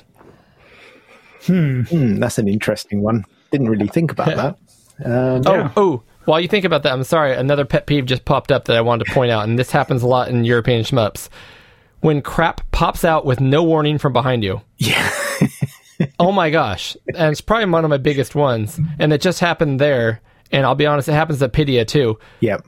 Give us some sort of warning or indication. Like, if you're on level 4 and you've played 30 minutes of game, I don't want something to pop out from behind me that I've never seen before and just kill me instantly because there's literally no warning that that's going to happen. Like, don't do that to me. That's the other problem with insta-death games as well, isn't it? You know, if you've got a shield or something like that you've got a little bit of leeway on, then that does help with that sort of thing. But, you know, if, like you say, something just pops up, bang, you're gone. Very frustrating. So what are we going to rate this out of then? These are both 16-bit games. Let's go with 16. Okay. And let's go with Cyborg what? Cyborg Bees. Cyborg Bees. I like it. All right. Out of 16 Cyborg Bees, let's start with you, Eric. What are you going to give this bad boy? I'm going to give it out of 16, I'm going to give it an 11. 11 out of 16. I thought the game was, I kind of appreciated that it was just a grab the power-ups and keep going forward kind of game without having to worry about weapon management. I thought the controls were very tight. I thought they were very, very well placed on the controllers, the 3 buttons on the Genesis pad. It's colorful. The music was catchy. I actually really like this as a shoot 'em up. It is very hard, so you know you do have to put your time into it. But I really enjoyed playing this one, and I had never played it before, so I thought it was very good. Okay, Eric. Cody. What do you think? I agree with a lot of that. I'm surprised that you say it was very hard because I didn't find it very difficult at all, except for those pinch points. But if you got past those pinch points, it was not a difficult game, in my opinion. Right. I'm not sure where you got. I got just about. I'm looking at the long play here. I got just about this last boss. I think I literally died seconds before I got to the final boss. And I only played this 3 times. So I actually like the difficulty level of it. Those pinch points hurt me. I love the colors. I love the feel of the game. From the second I plugged it in and started playing, I was excited. I'm like, this is fun. I'm already having fun. I think I'm actually going to go slightly higher. I'm going to go with 12 out of 16 Cyborg Bees. Okay. I personally, I like this game. I appreciate all the graphics, all that sort of stuff. I'm more with Eric, is that I found this one relatively difficult as well. I guess maybe that shows my skill level of playing games, I suppose. But it's one game that I picked up and played, and I'd sort of like seen this one a few times, quite a few years ago, where I sort of, just picked it up, played it, had a quick game on it, and obviously that's how I knew of it. But yeah, it's a nice, colourful game. It's got a few frustrating points, but I certainly think that it's not a well-known game on the Mega Drive, but something very worthwhile playing. It's definitely a good shooter. I'm going to go with 10 on that one out of 16. So we'll just average that in 11 then. Yep. So that's an average of 11. So our next game is a Pydia. I'm surprised that one got that was that low. I thought you guys would like it a little bit more. I'm a little surprised by that, to be honest. Really? Yeah. I did like it. In fact, I liked both of these games. Before we go on, I have to say, of both games, I enjoyed both of these very much. I really liked them a lot. Your 11 out of 16 doesn't exude that. Well, I think 11 is not a bad score. I think that's not bad. It's a good game. I do think just if you got rid of those pinch points and maybe made the character a little bit smaller, I think I could easily love this game. But those pinch points like just brought everything to a halt every single time I played through it. Yeah, I tended to, like on those worms, like that pinch point, I tended to just fly above them and hope for the best, like trying to clear my way with my whatever weapons and upgraded weapons I had. I didn't try to duck down and blow them up except for the very first ones. The rest I just I'm just going to keep going. Yep. Well, and that's what I tried to do. There's that pinch point and then the other one with the mushrooms. I went the easier route and hoped I would make it through. And when I didn't, I pretty much lost all my continues and died over and over and over again. And the few times I did make it through, I was able to get to almost to the end boss. So right, it's interesting. But Apidia on the Amiga. All right, Apidia on the Amiga. Developer is Kaiko. Publisher, Playbyte. The designer is Peter Theorolf. And one thing I found pretty interesting is the composer for the music was Chris Husselbeck, which is a very well-known music composer. Yep. The platform, this was only on the Amiga. Only on the Amiga. Amiga. The release was 1992, shoot 'em up, single player and 2-player cooperative and 2-player alternating, which I found pretty interesting. I didn't get a chance to play it 2-player. No. That is it for the dry information. Now, right off the bat, I'm going to ask a question that I'm hoping you guys can answer for me, and this is it right here. This is the title screen. Yeah. Apidia, and it says something in Japanese, and then it has 2. Is this a sequel to something? Do you want me to take this? Please do. Please do. So the developers of the game, Peter Theorolf and Frank Matsuki, I think it is, were both fans of the Japanese style and artwork. So they decided to make this in a similar vein, to the point of giving the game a Japanese kanji title in the game, and also with 2 on the logo to suggest it's a follow-up. This was nothing more than a nod to the Japanese style and is not actually a sequel. Those scallywags. So the background of the game is played out in the intro, which is a really, really nice sort of like anime manga style intro. And at the start of the game, if you don't press the button, you get the title screen. And basically, there's a bad guy called Hexa. He has sent the Dark Horde's forth to kidnap our hero's wife called Yuri. And you must defeat all the enemies and take Yuri back from the clutches of the evil dark magician. So that's sort of like the background of the game. And it's funny, really, because this game makes so many mentions, as in, you know, cues to all the Japanese style, but in a lot of the packaging and the explanations on the actual physical boxes, there's none of that. So you kind of like, you get very confused when you first see this game of like, well, I've seen the box, it's got like no relation to that. And then you see the game, and like you say, that 2 in there is very misleading. But it is. It's all intentional, you know, all of these little things. And even just in the gameplay itself, you look at the game and you see the nods to, again, like similar to Insector X, where you've got the Gradius style, you know, you've got your power-ups along the bottom of the screen, and the way you select them, the way the weapon mechanics work, where you've got like the hold the fire button down to get the big laser shot, those sort of kind of things. It's got kind of got a big nod to the Japanese style shooters. Exactly. And like, so when you're playing this game, it's a horizontal shooter, of course. And when you are flying around, you hit enemies and they will sometimes turn into little red flowers, and you grab the red flower and it moves your Gradius style weapon menu down at the bottom one increment. And then the way I had it mapped, and this is all configurable in the menu, which I found pretty cool, and I did take advantage of it, is you can configure your controller to either auto upgrade, or you hit the button to upgrade, that's what I wanted to do. So when you hit a flower, it moves your menu up one, and you select whatever power up you want at the time.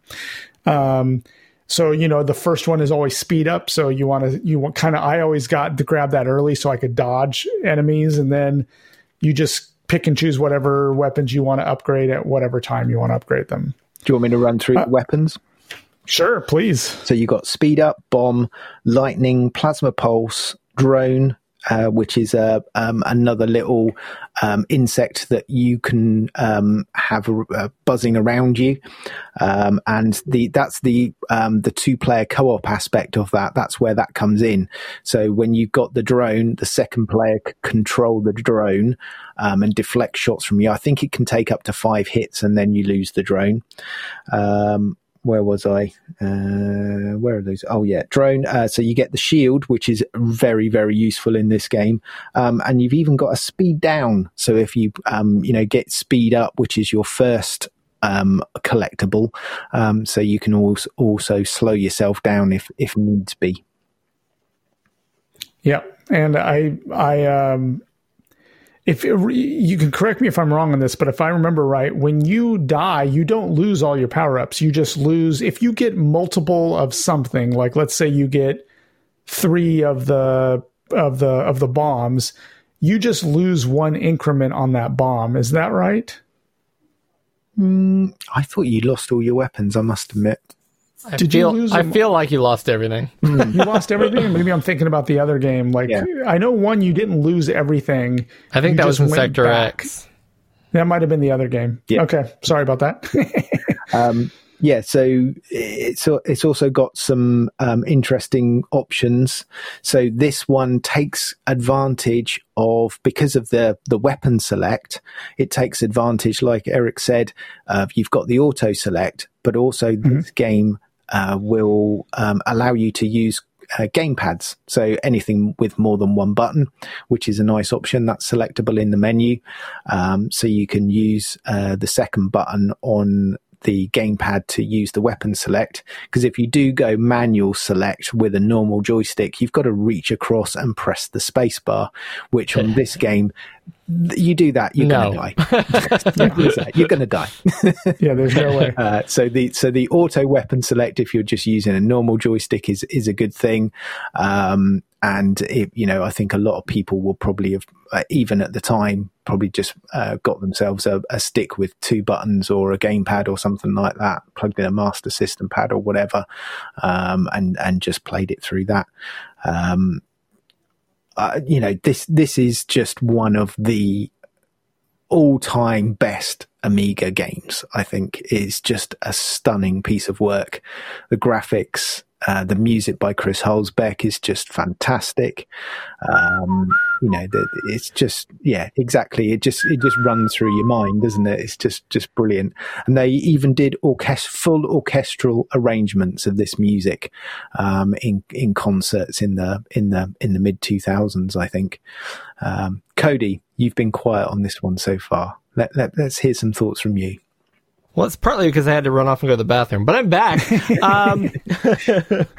There is a build-up weapon, by the way. I wanted to mention that. If you hold the button down and you let go, there is a build-up button that shoots like a large projectile across the screen. And it's weird. It looks like a snail shell almost. It does, yeah.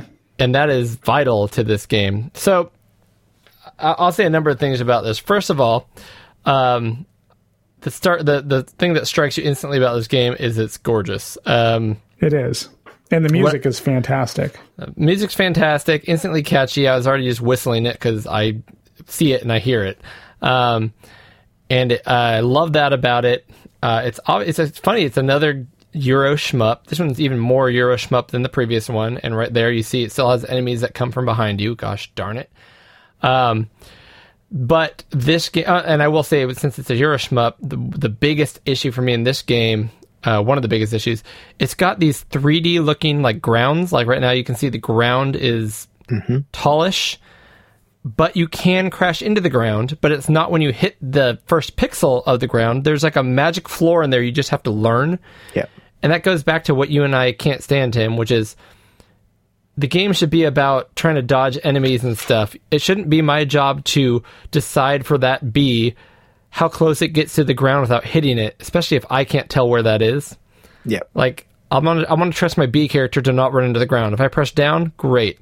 For example, right now we're here in stage 2, which is this really cool water, like half water pond looking level. That flower right there, you're seeing a flower go by. It's like a lily. Do you hit it? Is that part of the background? Yeah. I have no idea if I can hit that. Turns out you can't. I had to die to learn that. Yeah. Further on this level, right there's a flower. Can you hit that? Sure, you can hit that flower, just not the first flower. Yeah. Like, that stuff drives me nuts. They did not do a good job of differentiating what you can hit, what you can't. But look at this. This is gorgeous. I love that all the insects, they're kind of really niche insects. It's not just like a ladybug and a praying mantis. There's these really kind of crazy cicadas and like whatever this water bug is here. And there's like water boatmen or the oarmen, whatever bugs you call those that live in the water. And then the fish that pop up are sicklebacks. Like I'm a nerd for this old science stuff that growing up as a kid, I read through all these books like National Geographic for kids books and learned all these animals. The fish that comes at you is a pike. It's just cool how much detail. That's a little like pond flea. I mean, these aren't everyday insects. They got really into like the anatomy of these crazy, bizarre animals. I really appreciated that. It controlled very well. I love that you can hold down a button and build up a shot and shoot that. It's definitely a game that you have to learn what's coming and memorize it. It is not a game that you can rely on reaction times. In fact, there's a fight against this pike coming up, the boss of this level, where out of nowhere, there's no way you could avoid it unless you knew it was coming. It just dodges straight at you. In fact, let me see if I can find it here. Here's the pike. Look at this guy. It's huge. It's almost like R-Type. The pike is so big, it's like almost like a starship from R-Type, where you have to avoid it, going under in it, and shooting the little snails that shoot at you off of the pike that are attached to the pike. Let me see if I can show you this part where the thing just shoots at you. Oh, that must have been right there. Was that it? Here you go. Watch this. If you weren't right in that tiny little spot underneath this mouth and you didn't know that was coming, you wouldn't avoid that. You can't avoid that. I don't know. I just keep gushing about the way it looks, and the gameplay is so. The biggest thing for me, I've played this knowing that it was considered one of the best Amiga titles for a long time. I have played this game 4 different times, and every time it was so difficult, I just hated it. Yeah. The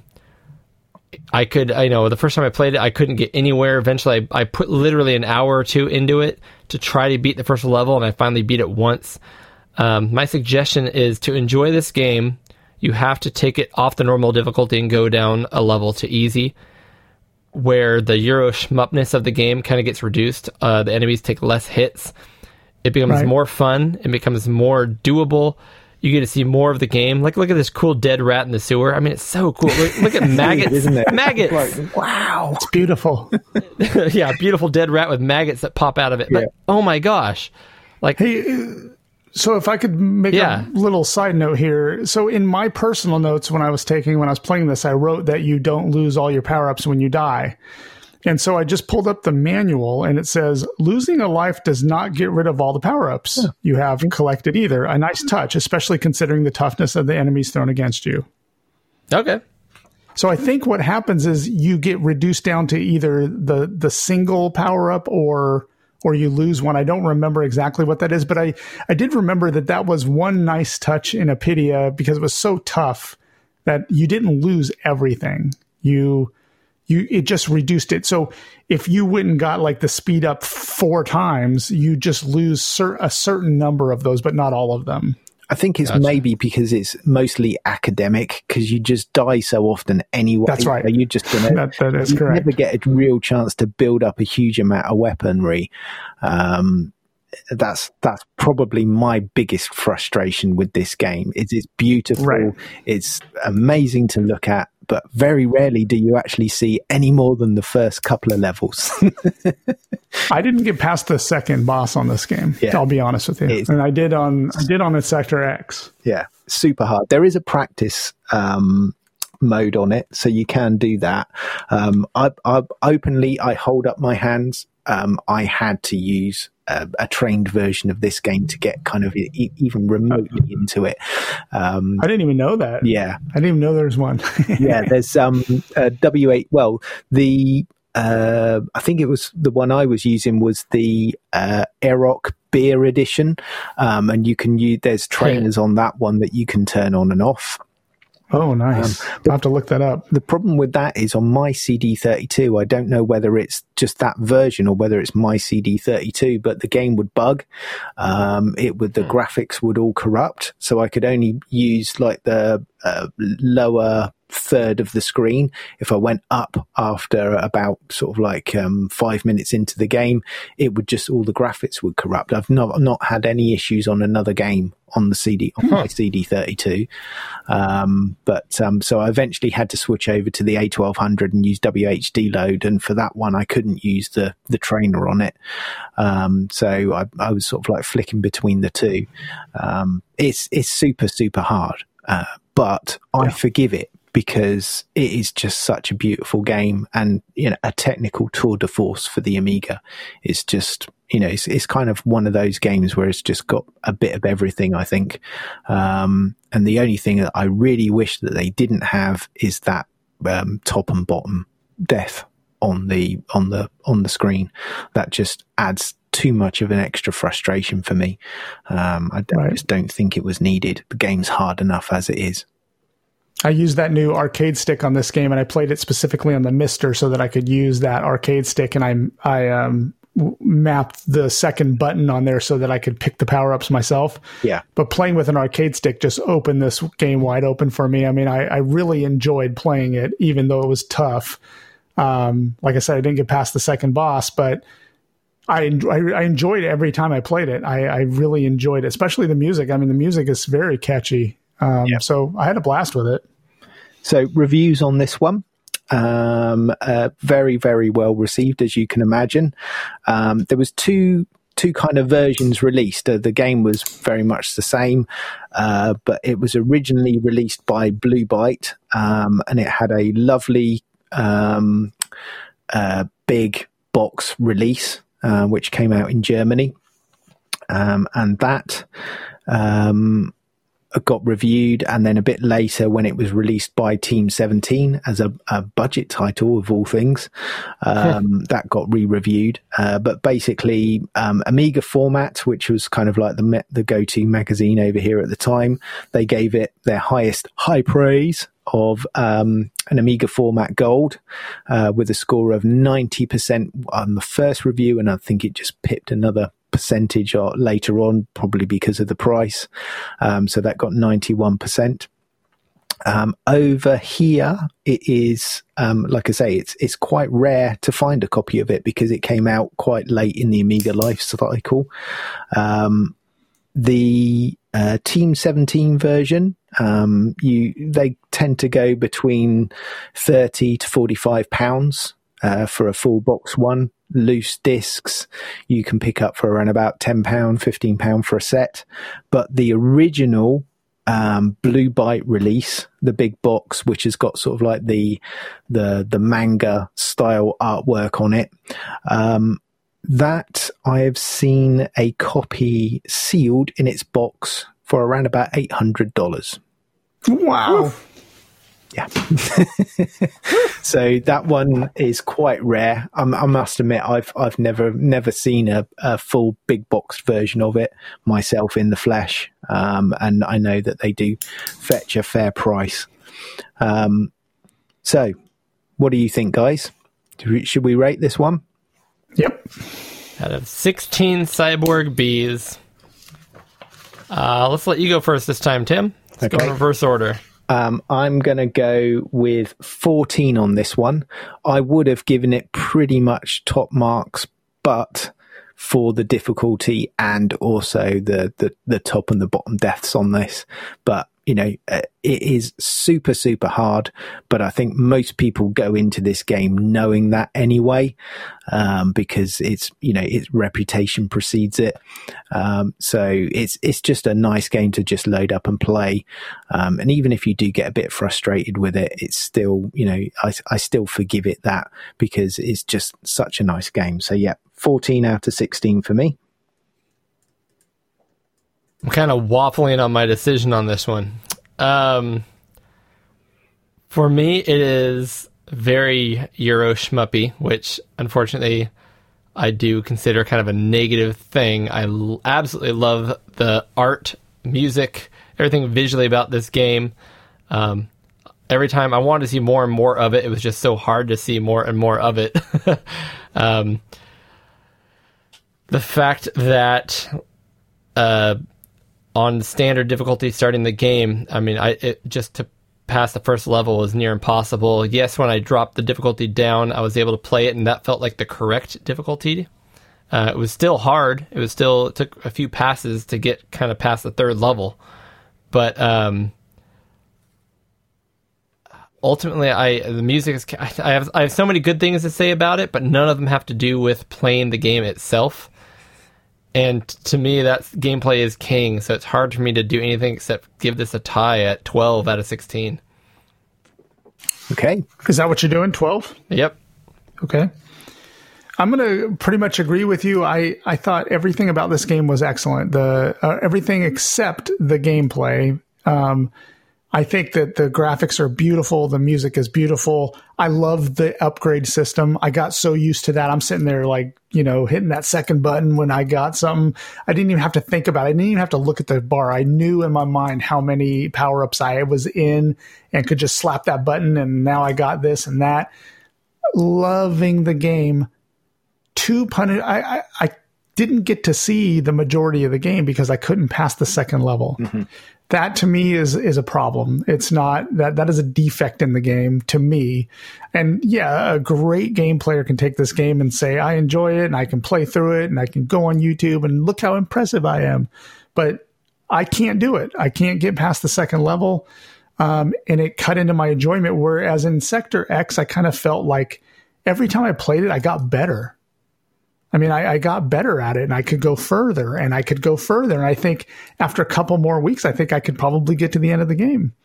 And so in that aspect, I kind of see what Cody said. I kind of see that he said, the game, he thought the game was easier. I don't think it was easy. I thought in Sector X was hard, but I think I got better every time I played. Apidia, I'm at a wall. I don't think I could get any better. And I didn't downgrade the difficulty. I hit a wall with that second boss. I can't get any further. I don't think I could, no matter how much I played. And so I'm going to give this a game, because it's excellent in every other way, I'm going to give it a 10 out of 16. Okay. Cyborg bees. Okay. Womp womp. So 10, 12, and 14 puts that right at a 12, which gives it the edge over the 11, which we gave Apidia. I'm sorry, which we gave in Sector X. So Apidia would be our winner. Apidia is the winner. I can deal with that, even though my personal winner is in Sector X. But I bow. They're both really a lot of fun. So everyone's a winner. Wins by a stinger. Yeah. I just think out of the two games, I completely agree with you, Eric. In Sector X is one that you can pick up, play, and you can progress. You've got that progression in it. Apidia is, maybe I'm looking at it in maybe more of a technical aspect and looking at that side of the game with it, and knowing what they've put into it to get what they did out of the Amiga, and especially since this will run on any Amiga. It doesn't require any expansions. It's just a couple of discs. So yeah, it's just, I guess maybe that's my take on it, is I look at not just at the game, but I look at the overall package, I guess. So yeah, if you just take it on the game, absolutely in Sector X, for the progression that you can do, the look and the feel and the way it plays, should be the winner. But for me personally, looking at knowing what you can do and what you can't do with the Amiga and all that sort of stuff, I'm just amazed at what they did with Apidia. And I'm right in the middle. Good. Cool. And that is an episode of Pixel Gaiden. January is wrapped up. Cool. Looking forward, guys. Do we have any ideas for 6 Good Games or Battle of the Systems? I had one idea, but Eric, you rarely have something to say on this one. Do you have anything you could throw out there? No, because usually by the end of the show, I'm mentally exhausted and I have to think about it for a couple of days. So that's why I really don't have any good ideas right at the moment. So I'm open to suggestions. Well, keep in mind, Tim, this time next month we're going to flip it up and you're going to join us for 6 Good Games. Yep. So when we pick that segment, you'll be involved in that. So given your track record, you're probably going to pick something punishing and terrible for Battle of the Systems for us. Since you don't have to do it.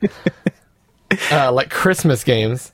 I did have an idea that I wanted to put forth for at least the battle, which I wanted to kind of play the battle I was thinking of as the best of the 8-bits, meaning kind of the last game, the highest technical achievement on a game for a given system.